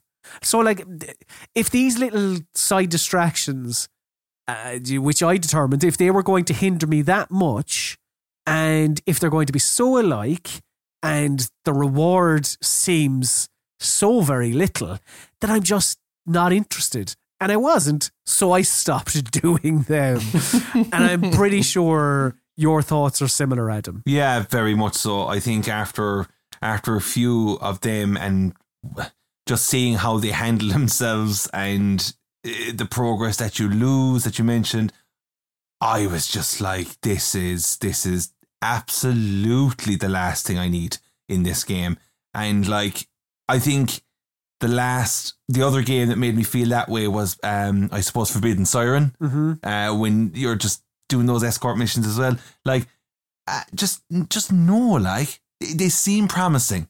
They seem promising. You get your dialogue options, all that kind of stuff. But overall, I was like, look, I have enough on my plate here to sort out. I can't be dealing with you. That's exactly it. I have enough on my plate. Yeah. I'm sorry. It's a cold, hard, difficult world, and I need to take care of myself. Yeah. What about you, Josh? Did you mess about with the Survivor missions much? No, I didn't fuck with them. It was just like, well, because you sometimes have to do that in the normal game when you find survivors anyway. And it was like, I don't want more of this. It's more left alive. So I had a go and quickly realised the gist of it and just thought, oh, it's this. I'm good. I think that's actually what made me bring down the difficulty. I was trying one on normal, and I was just like, no way, pal. Yeah. I'm sorry. You are on your own. Yeah. And that is what we thought of the stealth of Left Alive. So we are going to take a quick break, and then we will be back to talk about the game's more explosive bits. So we'll be back right after this. All right then, let us now chat about Left Alive's Boom Boom, which is where, yes, we talk about the more explosive bits of the game and just anything else here as well that isn't stealth, basically, in the game. And the first thing I wanted to talk about, and listen, I'll try not to repeat myself too much here, but I do need to talk about difficulty a little again. While most of the game is about stealth and, yes, avoiding your enemy, Left Alive does force you into some good old-fashioned third-person cover-based shootouts from time to time.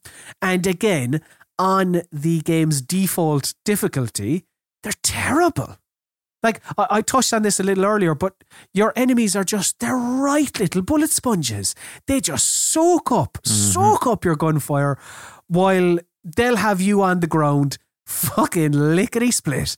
And like, unless you drop the difficulty, I said this, like, you can't perform headshots. Yeah, which is just a serious bummer. Like, there is a bit in, I think it's level 3, where you're playing as Olga in an abandoned hospital, and you are using turned over tables as cover and looking to gun down enemies while also lobbing whatever explosive throwables you have at them. Yeah. It's a forced action sequence.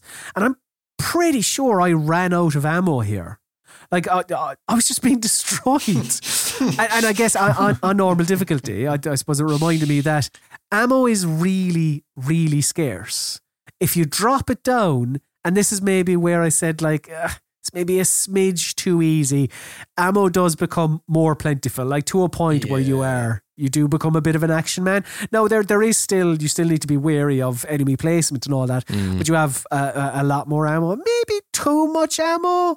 But again, like, on normal, if I have much less ammo, my enemies can take much more damage. I'm just going like, what are we doing here? Especially if you're forcing me into some situations.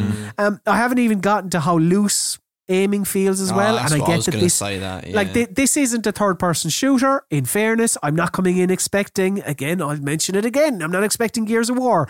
This is stealth first, fair enough. But if you are going to make me shoot some guys in the big explosive action sections, then I'm going to need an aiming system that feels a bit better than this, I'm afraid. I don't know, the actual gunfights and the action, it needs to be better. Whilst the game never turns into a shooter, and in fairness, you know, it doesn't on the easier difficulties as well, I will say that, it doesn't. It's just on the easier difficulties, it does give you a bit more of a chance to save your skin. I mean, like you mentioned there, Josh, you wanted to come in about the shooting and the aiming. Yeah, I mean, because you know what, like, they are offering that, and you know, as we sort of covered in the earlier section of the pod, you know, the director was talking about offering these different these different ways to do it, and saying, you know, it is survival, and you can run away, and that's valid, and it's stealth as well, and that's valid, and also they mention the action as well.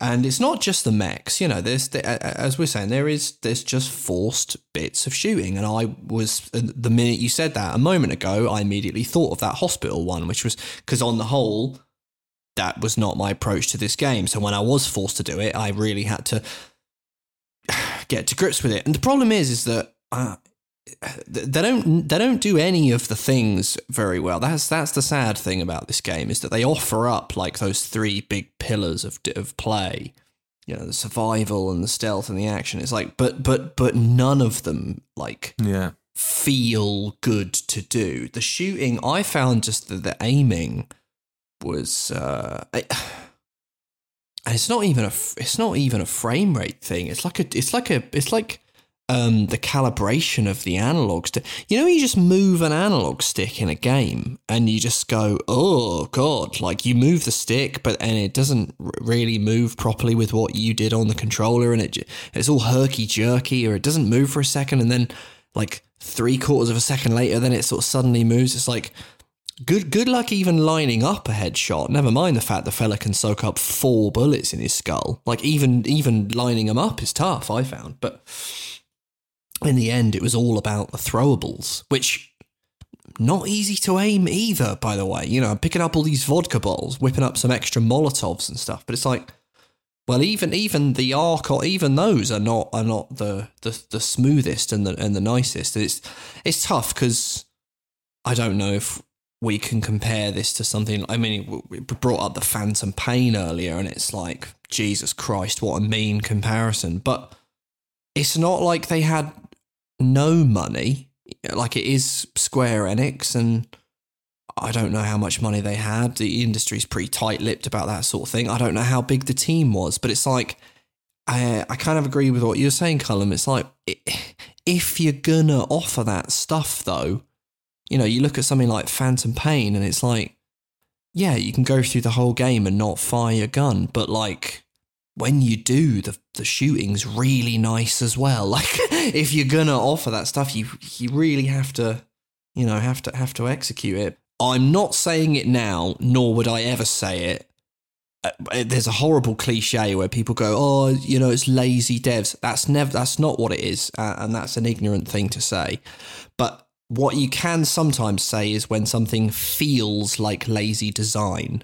And I do think that if you just say, well, these guys can take 4 headshots, that's just a lazy approach to challenge. And I think the fact that the shooting doesn't feel good to do, coupled with that lazy feeling approach to difficulty, just makes the confrontations unworkable. Everything he said is absolutely spot on. When it came to the boom boom, I honestly, I was left speechless.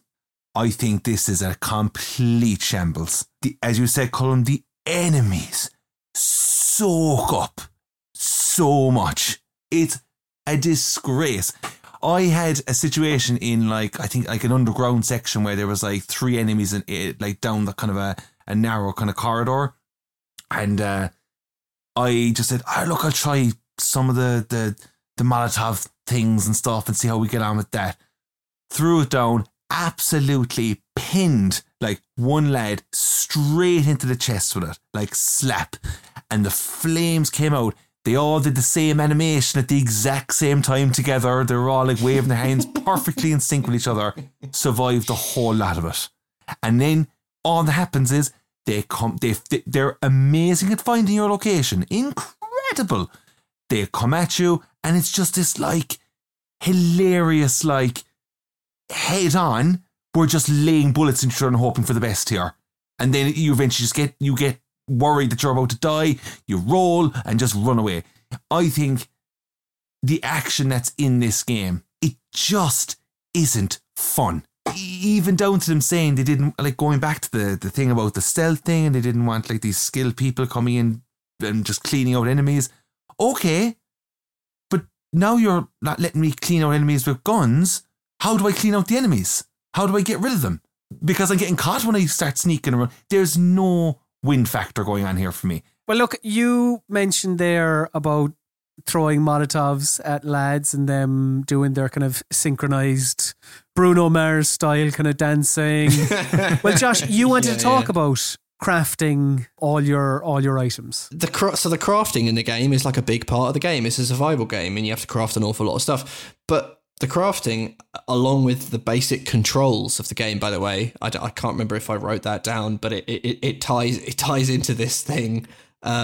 Just either odd decisions or just so much like clutter. So you have to craft a lot of stuff, but the menus are just like quite daunting. And I know that makes me sound like fuck it. There's people like Milsim fans who are just going, "Oh, you're an idiot! Like, come off it!" Like, but I'm looking at the menu and I'm just looking at these like a bibliography of stuff, and it's just like, and it's all clumped together, a load of menus sort of layered together. And at one point, I don't know why it stuck in my head. At one point, I spotted 3 different kinds of landmine, and it just annoyed me. And there was an IED, which is sort of makeshift thing, an RC mine, remote control, and an IL something M landmine. And I just thought, I'm not going to engage with that. There's just too much stuff going on here, and maybe that's just getting daunted. I get that a little bit when I play like Monster Hunter. It always turns me off in games, a bit like Baldur's Gate as well. You just see a stacked menu with loads of numbers and stuff, and I just go, "Oh, Jesus Christ! All right, calm down. Let me just have a breather here." But they felt way too complex. They felt too clumped together, and it felt like, when I think about, it's the second time I've done this on this podcast, but going back to like Metal Gear Solid 5, it's like, you think about all the complicated shit that you've got to do to build up Mother Base. There's a metric fuck ton of stuff in that game, from who you recruit and where you put them and what their expertise does for you, how much currency that generates, for Mother Base. I'm not saying I'm against that complexity, but it's the way that it's delivered. There are ways to pass that. And I guess that's the sad difference when you have, polish and time and all the rest of it. And there are ways to make that complexity feel a lot better, is what I'm trying to say. And in this game, it did not. I'll tell you what can get out of town though, Josh, is like when it comes to that crafting system and stuff, when you open that menu, when you're saying there's loads of stuff there and it's all a bit like full on, there's nothing worse than that being there and the game not pausing. Oh my God, yes. That's a fucking good point. If there's ever a game that should not have that feature, it's this game. Jesus, when I realised that I was getting destroyed when I was trying to figure out some bits and bobs, just go away. It's such a From Software kind of thing. Go away. That's not what this should have. It's true. That's the FromSoft. Yeah, I didn't make that connection actually. Yeah, it's going back to the guy worked on Dark Souls, and it reminded me of MGS5 as well. You remember the little hologram thing that spits the menu up in that, and you can sort of ghosts through it. Yeah, just fuck off. If I've got to do 3 different kinds of landmine, just give me a fucking pause, please. Now, lads, to change gears. Apt, I suppose. If you're looking for the biggest boom boom in Left Alive, look no further than the fuck off sized robots called Wanzers. Yeah. It's been mentioned loads, but yes, there are just these very large mechs in this fiction which you can hop in, and there is no sneaking here. Behind the wheel of a Wanzer, if Wanzers have wheels, you are just a harbinger of death. I'd love to sit here and tell you, or solely tell you, that it's a whale of a time being in one of these. But there are some caveats. Now, I'll get onto the fun I had. But for example, a chunk, and a notable chunk, a chunk worth mentioning, I suppose, of my Wanzer fights did devolve into these battles where I, in my Wanzer, would be face to face with another Wanzer, and both of us would just be spamming our attacks, hoping that we can outlast the other one. Those ones That's not great. That's not great.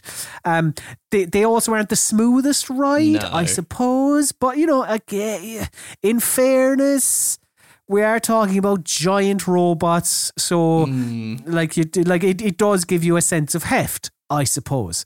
The ones or battles I enjoyed an awful lot more were in the larger open areas, because it should be noted, these mechs have the ability to dash quite erratically in one movement left to right. You can strafe left, strafe right in like one fell swoop. You can also, for a brief period, I don't know, use some rockets that are on the back or some NOS or something and basically fast and furious your mech straight ahead.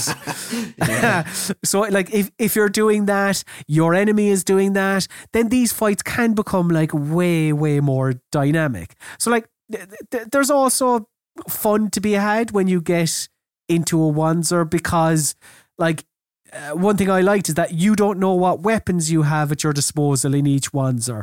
Like some might have homing missiles, you might have a big energy blast thing, you might have an anime sword in some of them. So like there's like a nice sense of wonder getting into a mech and going, I wonder what this has. I wonder what it has. Oh, phenomenal. No, generally speaking, it does make a nice change from the majority of the game. You know, it's just a nice, like, oh, here's a little deviation. Like, it's the only time where you feel somewhat on an even playing field with your enemy. So, like, in that regard, it's just a nice change of pace. In fairness, and I'd like to make this clear, it's not like I loved these battles, but like I found them like pretty fun in a disposable way. And in fact, one of my main issues about the Wanzers is that, frankly, there aren't enough of them. I was just going to say. There aren't enough situations where you can just hop in one. Like, unless I miss something pretty drastic, you can only get into a Wanzer in areas where Left Alive has dictated it. Yeah. You know? So, like, this isn't like Mech GTA where you can just like run along, see a Wanzer and steal it. No, like, I'm not saying the answer is to like change it and have it be Mech GTA. I'm not saying fundamentally change the game, but I would have definitely welcomed just more chances to get into one and just start lobbing rockets about. Would you say, like, if this game had 2 or 3 times the amount of Wanzer action, it would be significantly better. If at the end of like every other mission they were like, and now to cap off that bit, have a bit of Wanzer, I think that would like totally brighten the game up. But that's my thing with it. Just do more of it. They're literally, I was going to say they're a huge part of the fiction, but I think that's even underselling it. They are the fiction. So like, why aren't there more opportunities to use a Wanzer? It's really baffling. I get the whole, it's front mission, although we're not marketing it like that, but it's front mission, and we want to do a thing where, you know, we tell the story of when the guy gets out of the water. Actually, this is a survival thing. It's like, yeah, but the thing is that you've got these things that are a lot more fun than all of the rest of the video game, and that creates a problem. But yeah, what did you make of the Wanzers, Adam? Were you a big Wanzer guy? It was what it was. You darted around the place, couple of action bits.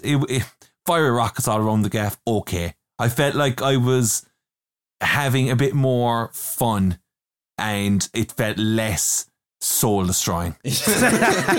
Now, something you didn't find soul destroying one bit, Josh, I think was, and we spoke about this earlier, going up to a lad from behind, taking out your melee weapon and smacking him a bunch. It was just a little treat for me You know, it's just a little, every now and again, take time out and be good to yourself and just treat yourself to something. And for me in this game, every now and then, I'd spot a little fella and I'd think, well, there's none of your mates around here, pal. And you're actually going down quite violently for no real reason. But I would, and the lead, but video games have got great mileage with the lead pipe. Like it's I love a lead pipe when it pops up in a video game, and that was my little, I'm gonna treat myself. I'd sneak up behind a fella and just smack him to death with a lead pipe. And if you can get 3 good hits into his head, he'll go down before he can do anything else, before he can even bloody complain about it. And then when he's on the floor, you get the prompt, which was brilliant. It's not, it just says, press R2 again, basically. It sort of flashes up. And but the animation's top stuff. The guy does like a sort of leaping off the top turnbuckle. He fucking caves the guy's brain in with the lead pipe when he's on the floor. And I just think it's so over the top and brilliant. And it's like they're trying to tell this somber story about survival and stuff. But then there's this animation of Mikhail just going hell for leather on this guy with a lead pipe. Silliness, daft fun, but hey, grab hold of daft fun when you can find it in a game like this, I think. 100%, yes. So that is what we thought of Left Alive's Boom Boom. So now we're going to talk about the most noteworthy mission level or area that stood out to each of us. So as I always say, this isn't necessarily our favourite or our least favourite. I mean, often it is, but it's just a mission that stood out to each of us for whatever reason. And Adam, would you like to start us off? Look, I think it is chapter 3 and it's called Aimless Wandering. I think the main thing in this mission is you're like the 14th platoon, and you're just doing what you do for the majority of the game, is just push forward, I suppose. But this mission stood out because this was, oh dear God, like, did I spend a long time suffering in this mission, because it's really where all the problems came full belt at me. The difficulty, just the whole lot of all the challenge was just ramped up to such a degree. I was like, what is happening? And like, I think in my mind, I was just being so unbelievably arrogant with the whole thing, and I was refusing to bring it down to like the lowest difficulty, which is like, it's nothing to it, but I just didn't want the game to get the better of me, and it was still such an early stage. I was like, come on, I can surely get through this. So I tried so many things, but no matter how hard I tried, I was caught. And I mean, I get caught and I would just run, and the running and the amount of enemies that are shooting at you in this particular mission. Now, there's many more missions quite like it, but this was the first time that I was like, holy shit, how was I supposed to get through this? It just blew my mind. It said a lot about the game. I was almost after making my opinion on the game through this whole thing. It was, and I think it's in the same level. I think you get one of the mechs at the end, and that's what you run towards. And it was like, oh, great, get this. And I tell you, when I got to it, I turned around and I was like, come at me, you pricks. Here we go. And I was like so excited when I got to it, and it was what it was. We just spoke about it. But yeah, that particular mission was just a complete game changer in every aspect of Left Alive. Josh, what I suppose I should say, all the levels are just called chapters. They're kind of in your big open worlds. But yeah, what chapter stood out to you? I went with chapter 7, Twisted Hopes. For I guess like a couple of like slightly nicer reasons, really. So you're playing as Olga, and the idea is that you've got to find a way to escape the city. And so they're looking around. She goes to the harbour and is looking around there for various things. You find some survivors. You find a Wanzer. But the reason I picked it was because it had the most Metal Gear vibes for me. So you're in a kind of like military industrial area, loads of troops around, and it kind of looks a little bit drab. There's like a load of crates and stuff, like rows of crates. Reminds me of like Peace Walker or something like that. But they actually, the crates and stuff, even though they look a bit bland and shit, they do help with the stealth because it really neatens up the sort of line of sight stuff. It's just like, well, it's a crate and there's a row of them and there's a guy. So if I just jump, it just kind of sort of sorts itself out. Decent enough stuff. It also involves at one point you find a Wanzer and then you get a chance to pilot that and go a little bit nutty, blowing up all sorts of folks. And there's another Wanzer that you fight as well, which is good fun. As I say, not a big mecha guy, but I did play that new Armored Core late last year, and I got some sort of similar vibes. There's like a dash move in that game, which is similar, and I thought, oh, well, it is kind of cool. You know, some of these guys that were working on this game worked on Armored Core, and it's in it, and it was a fun bit. And in this one mission, it kind of seemed to have a little bit of everything. Like probably the most tolerable passage of stealth that sticks in my mind. Good little bit with a Wanzer.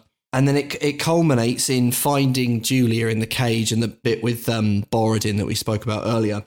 But it has this amazingly awful cutscene where Olga finds Julia in the cage, and the script is insane. It like takes a really basic idea and like fully explains it for the player. I had a little girl once. She'd be about your age now. I couldn't protect her. But I won't let that happen again. I won't let them take another child from me. So I'm a replacement. Are you helping me for her sake?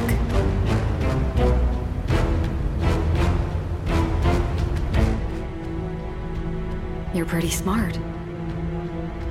But that's not it at all. Nothing I do will bring my daughter back. Nothing I do will change the past. But you and I, we're still alive. And as long as we're alive, there's got to be something we can do to change the future. There's just gotta be. Which it really made me laugh because like while they're having this back and forth, which is like about serious shit, you know, the woman's like lost her daughter and stuff, and like the music from Abbey Road Studios just comes crashing in, just like this like really like mismatched like Harry Gregson Williams style military music while they're having this heart to heart, and I just sitting there just thinking, this is nutty. This mission has a little bit of everything, I guess. It's got the sort of honking drama, which goes for sincerity and ends up ruddy bonkers. It's got the Wanzers. It's got the stealth in as much as this game ever has stealth. It's got it all. It's chapter 7. So for my one, I'm being a bit of a cheat because I have gone for two levels. I've gone for how chapter 12, which is called Serve and Protect, how that speaks to chapter 13, which is called Bottom of the Ninth, or how your actions in chapter 12 impact chapter 13. So the final 3 missions are all leading up to the 3 the 3 playable characters ending up on the roof of a skyscraper and heading off in a helicopter after saving their own skin, if not the entire world. So firstly, in chapter 12, this is the final level as Olga, and her main mission is to find the little girl that we've mentioned throughout, and Josh just mentioned her there, Yulia, and she attempts to save her. But that's kind of not what I'm talking about. I'm talking about the side missions that are on this map. There's about 5 or 6, and each of them It's not overly complicated. They basically amount to kill the enemies in this area that are loitering around a Wanzer. And Olga says something to the effect of, if I killed those soldiers, it would really help the guys, whatever she says. So I did all of those side quests. Then I went and did Olga's main mission on that level. Then in chapter 13, you're playing as Mikhail on the same map. And this is much more explosive, as the easiest way to success is to find and pilot a Wanzer in this level. Now, here's the cool thing. And I'll say, I've tried to make sure that this is the case by looking on the internet. And if one of you wants to correct me, feel free. But as far as I can tell, the number of Wanzers that Mikhail can get in this area, on this map, depends on the number of side quests that you've successfully completed in chapter 12. So if you did 3, there'll be 3 Wanzers, 4 if you did 4, etc. And that's fantastic. Like, narratively, the characters interact with each other on and off. They'll meet up with each other, then separate, and then they'll come back and blah, blah, all during cutscenes. But the idea that you, the player, can influence something in a later level through your actions in an optional side mission on an earlier level, that's great. Like, as I said, I didn't play through this level multiple times or anything like that, but a bit of Googling led me to believe that this is in fact the case. But anyway, I would have liked more of this, because these 3 main characters, they end up on maps that the others have visited earlier, like all the time.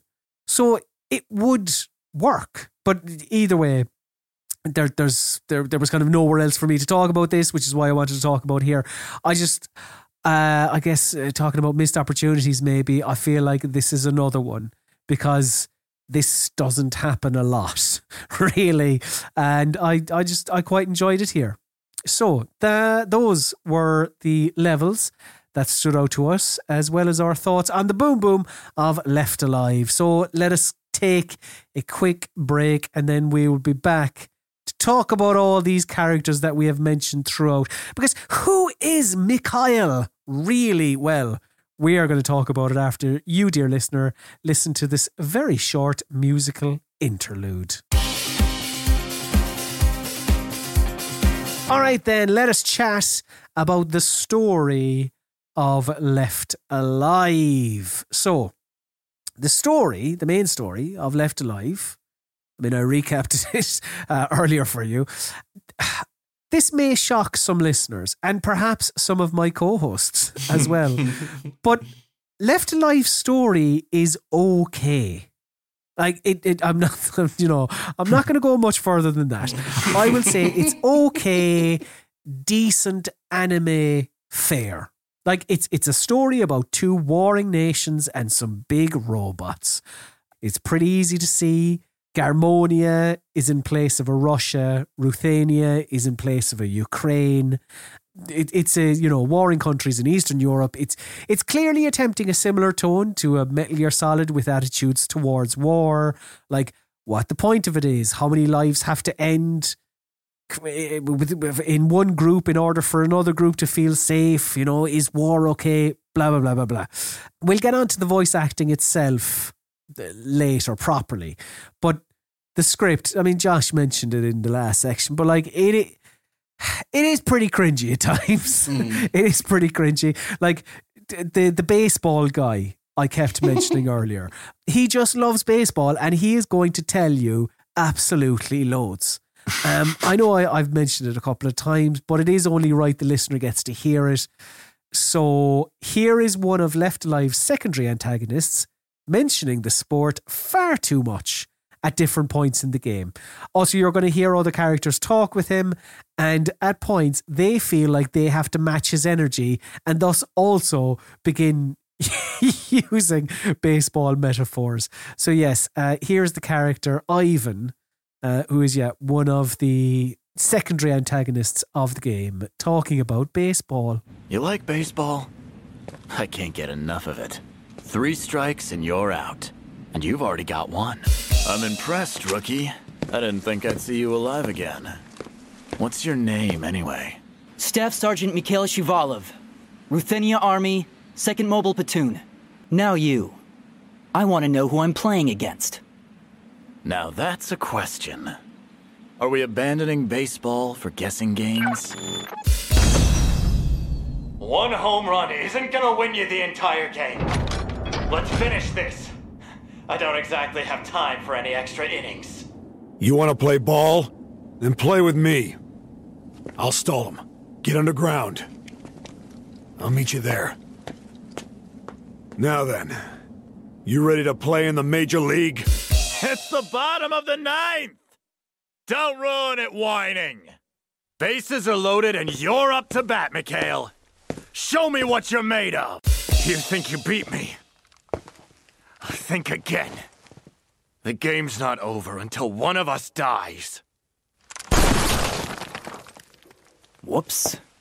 I missed. This is why I suck at baseball. I mean, that's brilliant. But like, we'll get to the voice acting properly in a moment. But I just thought I'd stick that in here while I was talking about it, kind of about the script. But on the script, yes, there are lines in here that'll make you contort your face in very unpleasant ways. But parts of it are competent, I will say. I mean, I suppose I found parts of it, maybe like Baseball Man, kind of endearing in a schlocky way, because like this is a silly story about big robots, and of course a lot of the dialogue is going to be written as it is. But, and I think this is a failing of Left Alive's story, or at least the I don't know, the mishmash that's there, because like it's a silly story, but it's a silly story that has ideas above its station. About its own importance. Like, it believes it's making a point when often that point is either obvious or half-baked. Like, you know, oh, people dying is bad. Mm. Yeah, it sure is. Mm. It's good fun and it revolves around double crosses and the usual lark, but it's those moments where it thinks it's saying something that it grates, because as I said, it's often not. And actually, I said, you know, it has some twists and it has character reveals, it has all of that. But unlike, say, I feel like we've mentioned this a lot, and it does feel a bit unfair to mention it in the same breath, but unlike, say, Metal Gear Solid, it's obviously a gigantic inspiration. Left Alive doesn't set up its twists. So like a character will tell you that Group A, let's just call him, isn't behind the big bad thing, nor is this other group you know about, Group B. It's actually Group C, group we've never fucking mentioned before, or if we have, it's only been in some collectible newspaper articles that you could easily miss. Like, just get out. Get out. I am not having that. It totally kills any sort of big moment. Like, it's... If anything, it's the opposite to my problem with PsyOps. In PsyOps, they just info dumped on you when they introduced someone. But here, they almost expect you to know more without having told you. It's just bad. Like, I don't know, I feel like I've gotten around the houses there, but I was trying to say, obviously with many, many caveats, the premise of Left Alive's story and parts of it are okay, let's say. Yeah, I'll join in your shockingly generous praise there. I think the premise is cool. I think it's cool. It's sort of Metal Gear again.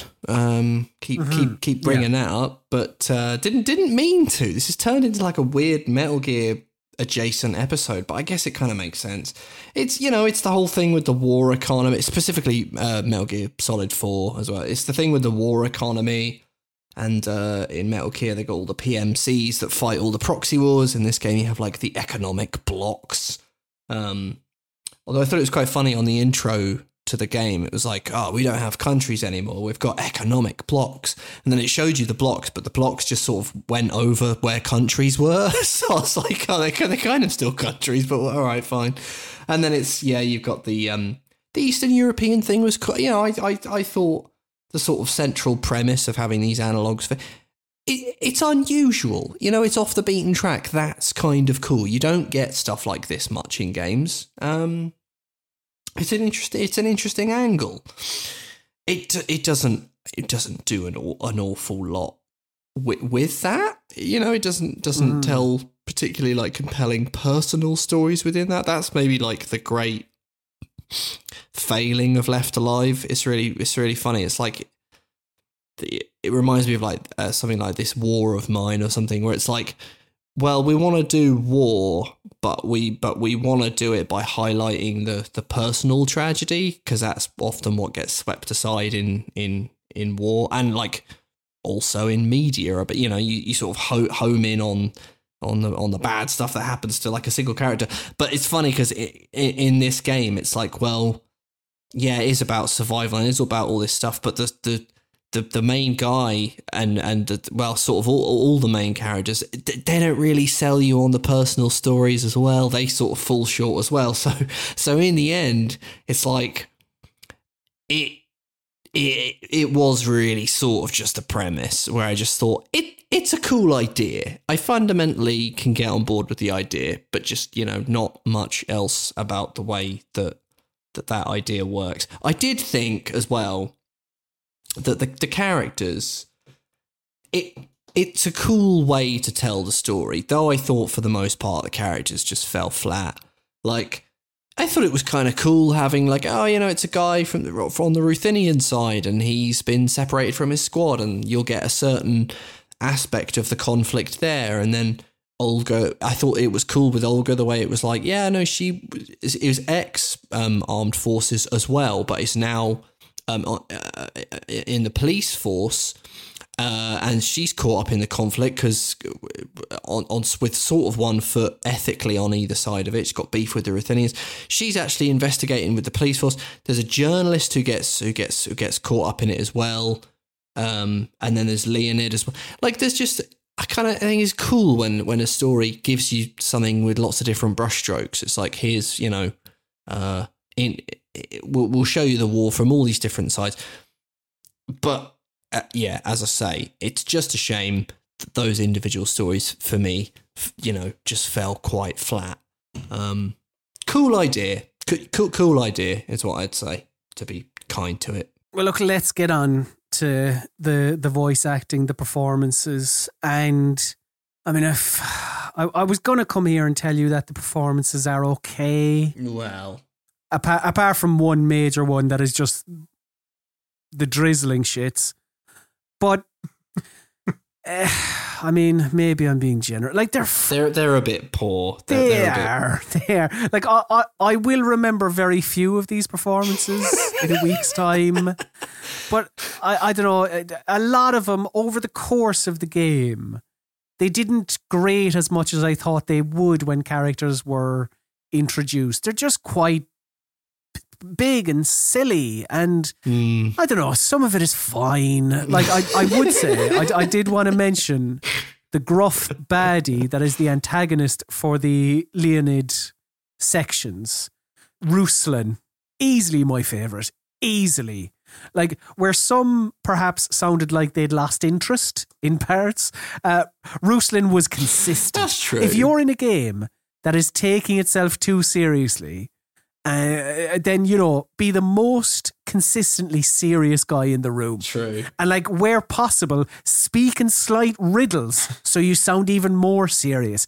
Yeah, I was relatively fond of him. So here is a short clip of Ruslan speaking to Leonid right before their first big fight in the park. I knew we would meet again, Leo. You had us all eating out of the palm of your hand. Is that right? No. My hand is not the one in control. I'm nothing more than a pawn. Just like you. Just like this entire country. Nothing more than pieces on a chessboard. Ruslan Ismailov, former leader of NGFP, the group that fought for Novoslava's liberation. That is who you know me as. In other words, you don't know me at all. Or the reason I'm here. And what reason is that? The future, Leo.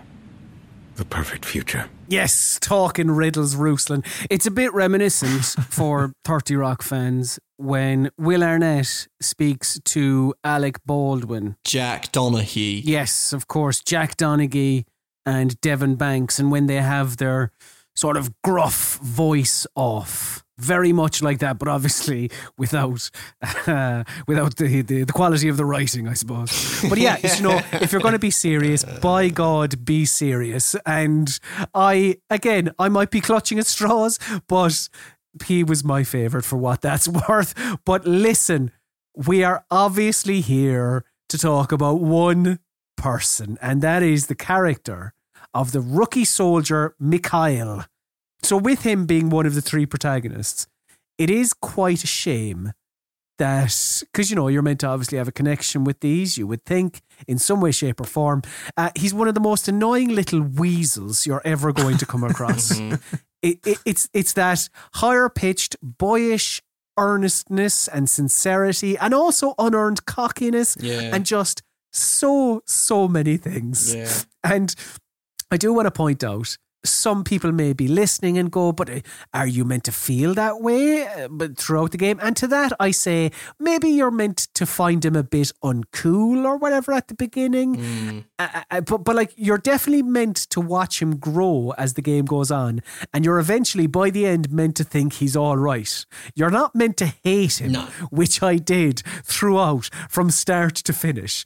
And there are plenty of clips I could play, obviously, but this conversation that I'm going to play really shows the difference between two of our heroes.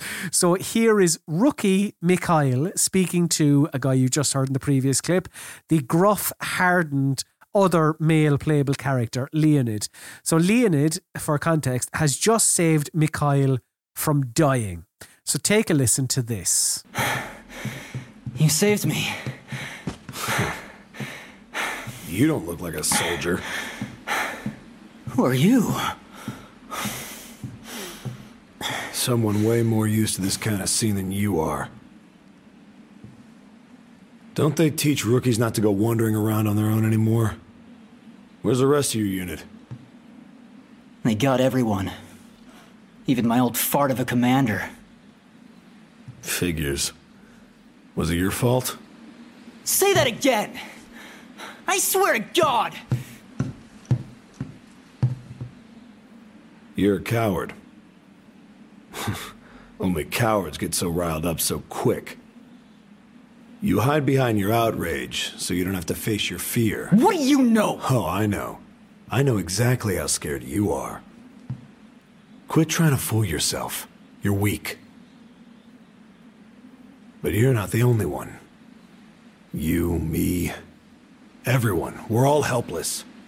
The moment you realize that is the moment you get strong. I get it.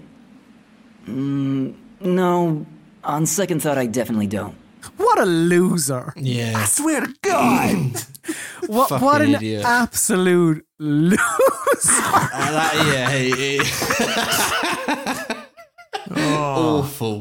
Awful shit. A real like just. He's a prick. He's a dork. He's a dingus.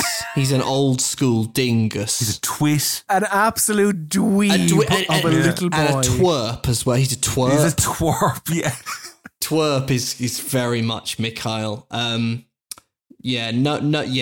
arc, no real development. Just a twat through and through.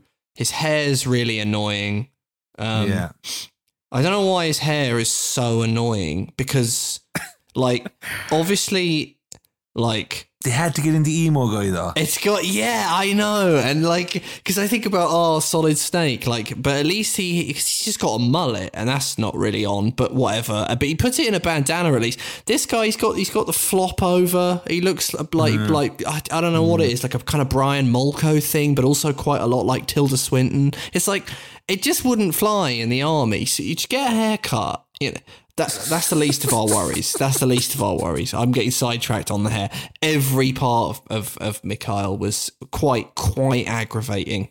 But Yeah, sorry. I'll derail it. I got to stop on this guy. No, Yeah, I'm rubbish. actually I look. I've been listening to you lads talk about that story and stuff like that of this game, and Jesus, there's no way I could take any of it seriously because of mainly this character. This character, Mikhail, is I tell you, he's one of the worst I've ever encountered in a video game.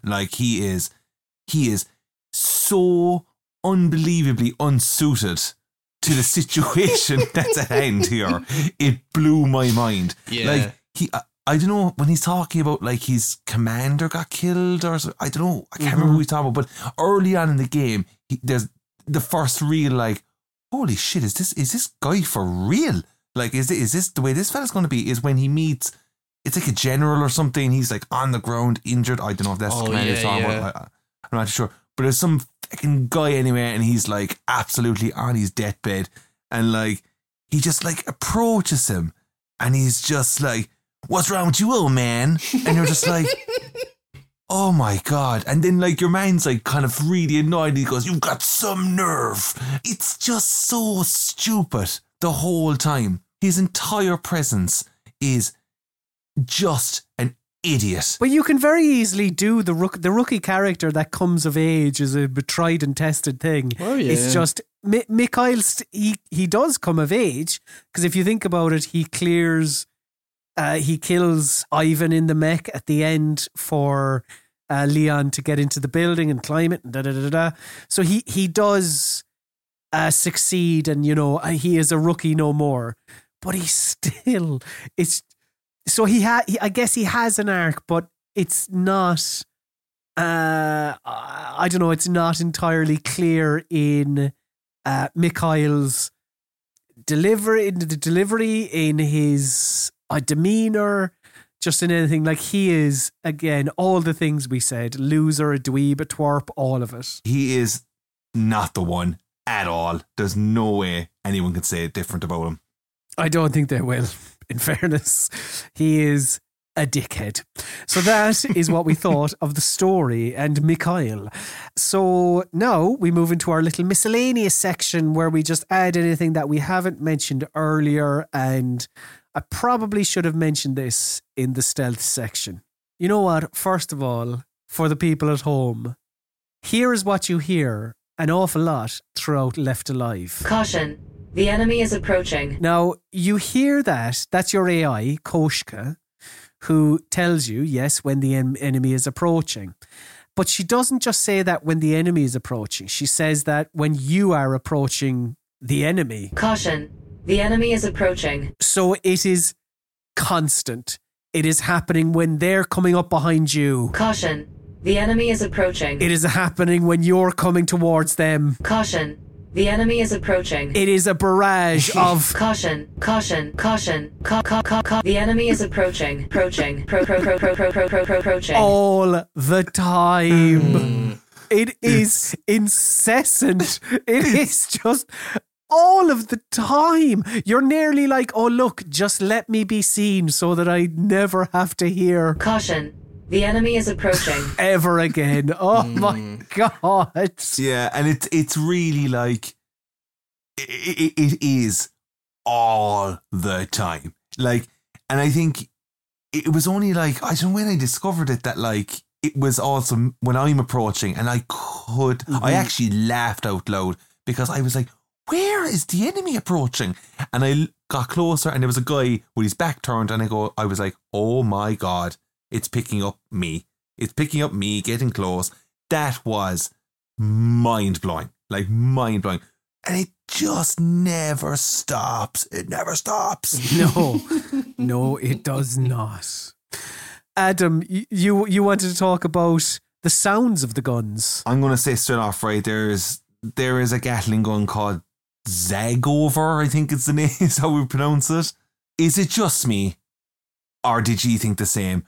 This is one of the worst sounding guns I have ever heard in my life. I can't even describe. I've never heard a Gatling gun like this.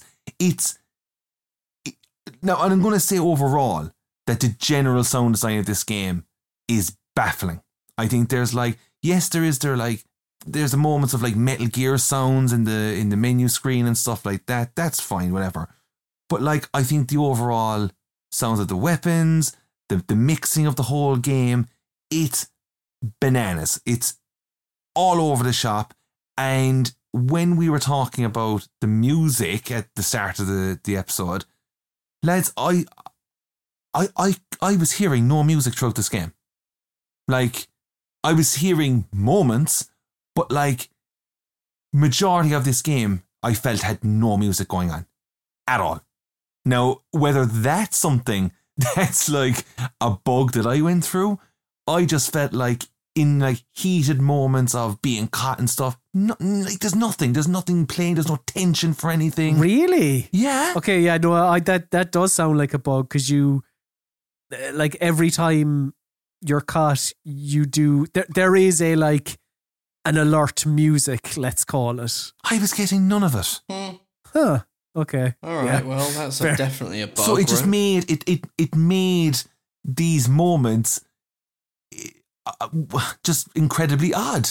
I was no, that does sound odd. Yeah. I was just like, it was just a barrage of bullet sounds. And that's why then I'm focusing so much on the sounds of the guns, because that's really all I could hear all the time. Yeah, that's fair. Josh, tell me why the names of the mechs, why they're pronounced incorrectly. Yeah, so I just think it's funny that I went on the wiki for Front Mission and saw this confirmed in a video on YouTube. And it says, and I'm quoting the wiki here on the trivia section, the term Wanzer should correctly be pronounced Vonzer with a V. It has, however, been pronounced phonetically in both Front Mission Evolved and Left Alive. So even in their own fiction, they're like, yeah, it should be Vonzer. And like in most, presumably, I don't know, they've not had many Western releases, they're like, yeah, it should be Vonzer. And in like loads of games it is, but just randomly 2 of our video games, the characters just say Wanzer. Like, I just think that's funny. And it's Wanzer is a stupid word. I can't take it seriously. I couldn't take it seriously from day dot. When someone said the word Wanzer, I was like, what? But then more and more characters kept saying it, and it's just a rubbish word.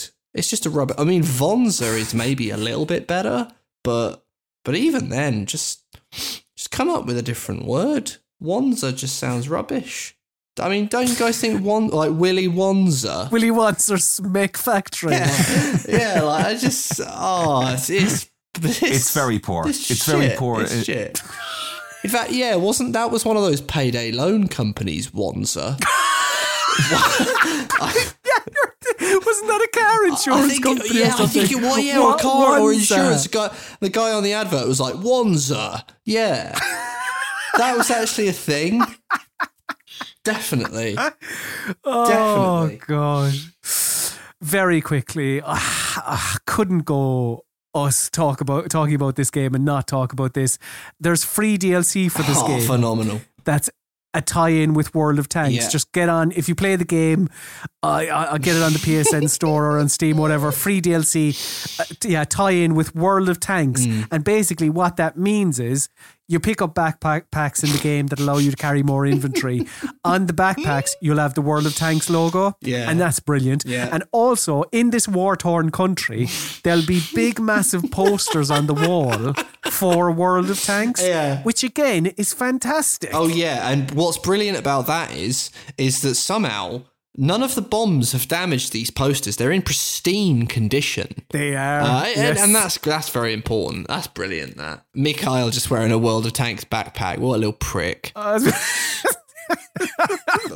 So that is our review done and dusted. That is what we thought of the story of Left Alive. That is what, or any other little bits we had to end as well. And yes, that is what we had to say about Left Alive. But no, we are not done yet, because we will first take a quick break and then we will be back to give you our final ratings of this game. So we'll be back right after this.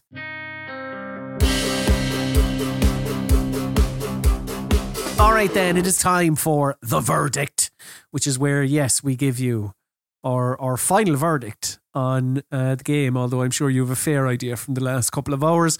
But before we get into that, let's have a look at what some of the critics were saying when this game came out.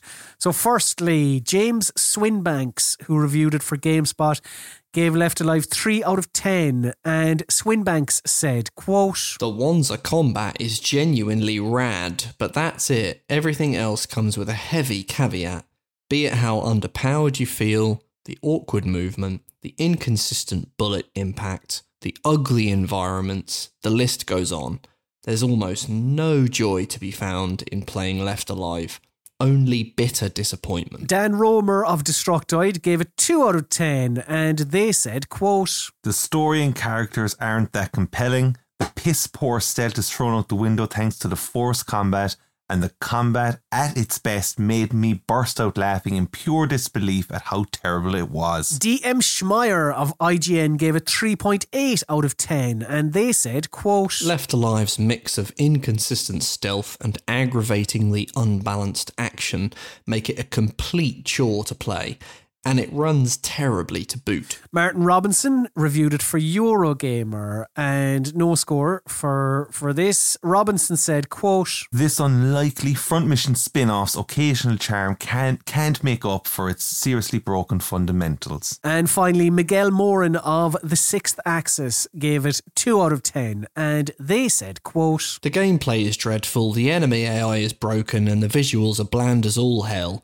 Those issues are complemented by a boring story and a slew of audio and gameplay bugs that simply make Left Alive a failure on all fronts." But lads, those are opinions of 5 years ago. I want opinions of now. I want opinions of Adam, of Josh, and of me as we bestow badges of approval or disapproval on Left Alive. So how this works is that each of us will give Left Alive a rating out of 3. The ratings are as follows: a pass, a play, or the top marks, an espionage explosion. We change the order of ratings givers on each episode, and this week the order is as follows: Colm, Adam, and then Josh. So let's give our final ratings of Left Alive. So I'm starting us off here. I'll be the one to rip off the plaster, and I think I'm maybe the hottest on Left Alive. And when I say hot, maybe tepid, I suppose, and tepid is even a bit strong. I will say, firstly, yeah, I think the Wanzer combat is, you know, it's a nice deviation. It's a bit of fun. It feels like more of the game should have that. I think the premise of the story is all right. I like the enemy sensor, but it's very hard for me to get past this game's issues, which it has myriad issues, and even when it's doable, as I mentioned earlier, like, if you are going to play this game, I would say play it on the lowest difficulty. It becomes a more playable game. But at that, I don't think I need to say much more. This is a pass. It is, I will say, like, it's not the worst game I've ever played. I will say that because I feel like it's taken a serious kicking. This isn't the worst game I've ever played. It mightn't even be the worst game I've ever played for this podcast. Maybe. I don't know. But in saying that, it is still a pass for me. Adam Carroll, what say you? Pass. This game is pure shit. All right, Josh Wise, what say you? It is a pass. It is a pass. It is a pass. But I think I'm not as I was very vocal in the bits of it I did slag off. I don't know that you are like the most kind on it, Colm. I think I may be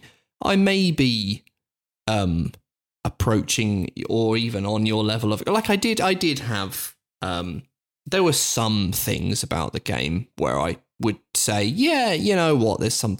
If someone said, should I play Left Alive? I would say probably not, no.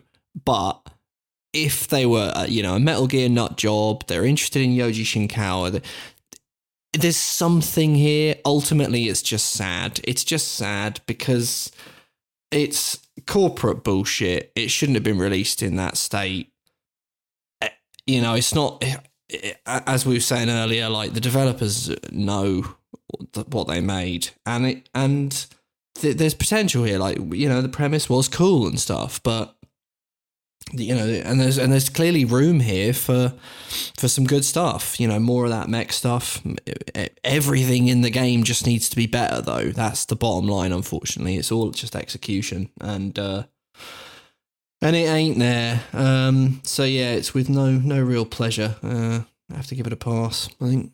So that is what we thought of Left Alive. So lads, as I always say, put that to the back of your heads, because we need to focus on the next game we're going to be talking about for this podcast. Because on the next episode of Stealth Boom Boom, we're going to be looking at a game that Yahoo said was, quote, packing serious star power, outstanding production values, and surprisingly entertaining gameplay.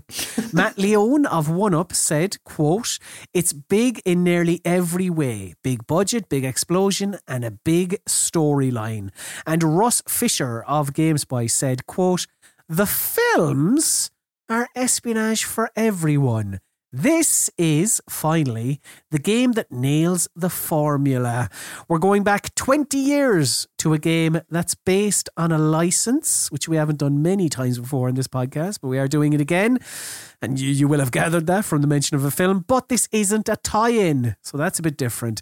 Because on the next episode of Stealth Boom Boom, we're going to be discussing, reviewing, dissecting James Bond 007, Everything or Nothing. I deduced the mission was successful. All of the nanobots were destroyed, except for one, courtesy of MI6 and James Bond. How ironic. Bond has now planted the seeds for his own destruction. Soon enough, the world will know and fear the name Nikolai Diavolo. You'll have everything you desire. Yes, Katya. Everything or nothing.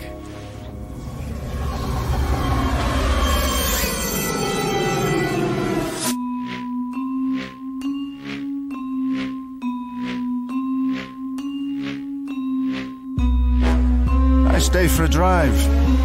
Why don't you show me the way?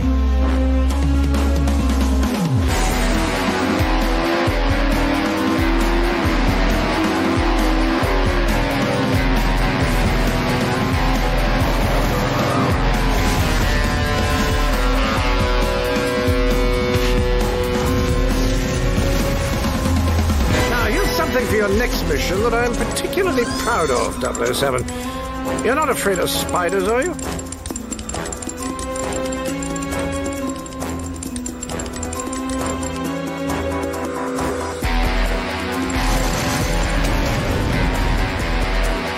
First, we take over Russia. Then we unleash our little nanobots on the world.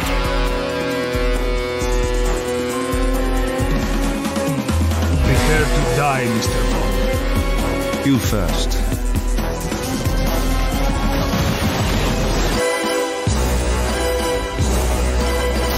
So this is a game I know, I'll start us off, I know nothing about James Bond 007, Everything or Nothing. Josh Wise, I think you know quite a bit. Yeah, I know bloody everything about it. I'm obsessed with it. I'm really excited to talk about Everything or Nothing. It's top shit. Very good. All right. Well, we'll see if it is still top shit 20 years after the fact. Maybe it will be. Maybe it will be. Adam, have you any history with Everything or Nothing? I have history with other James Bond titles, but not this one. Never got around to playing it. Okay, well, that's something to look forward to if you want to play along at home, dear listener. I don't know. I mean, figure it out. But yeah, you're to play James Bond 007 Everything or Nothing along at home with us, and come back to us in 2 weeks' time for our in-depth review of the game. But that just about does it for this episode of Stealth Boom Boom. Thank you very much, dear listener, for listening. Of course, if you have just listened to this podcast, but you want more, you can subscribe to this podcast via your podcast app of choice. Spotify, Apple Podcasts, Google Podcasts, Pocket Casts, Amazon, whatever. We are on there. Just search for us and you'll find us. And also, please do rate and review us on your podcast platform of choice. And brackets if they're favourable, obviously. We're not masochists. We may read your review out on the show as well. Just like this review here from Handy_Pants, who said, quote, love listening to Colm, Josh and Adam discuss the games of my past, brackets, and many that I missed in such detail. Production is also top notch. Great pod. Now there's a review. Thank you very much, Handy_Pants, for those very, very nice words. So yeah, give us a review and then we may read them out on the show. Also, if you want to follow us on social media, you can do so. Just search for Stealth Boom Boom at Stealth Boom Boom and you will find all of us as well. I am at Colm_Ahern. Adam is at Adams Oaks and Josh is at Joshy Wise. But now it is time for my least favourite part of the show. This is the part of the show where we bid the listener adieu. So say goodbye, Adam Carroll. Goodbye. Say goodbye, Josh Wise. Bye. And say goodbye, Colm Ahern. Slán go fómhair.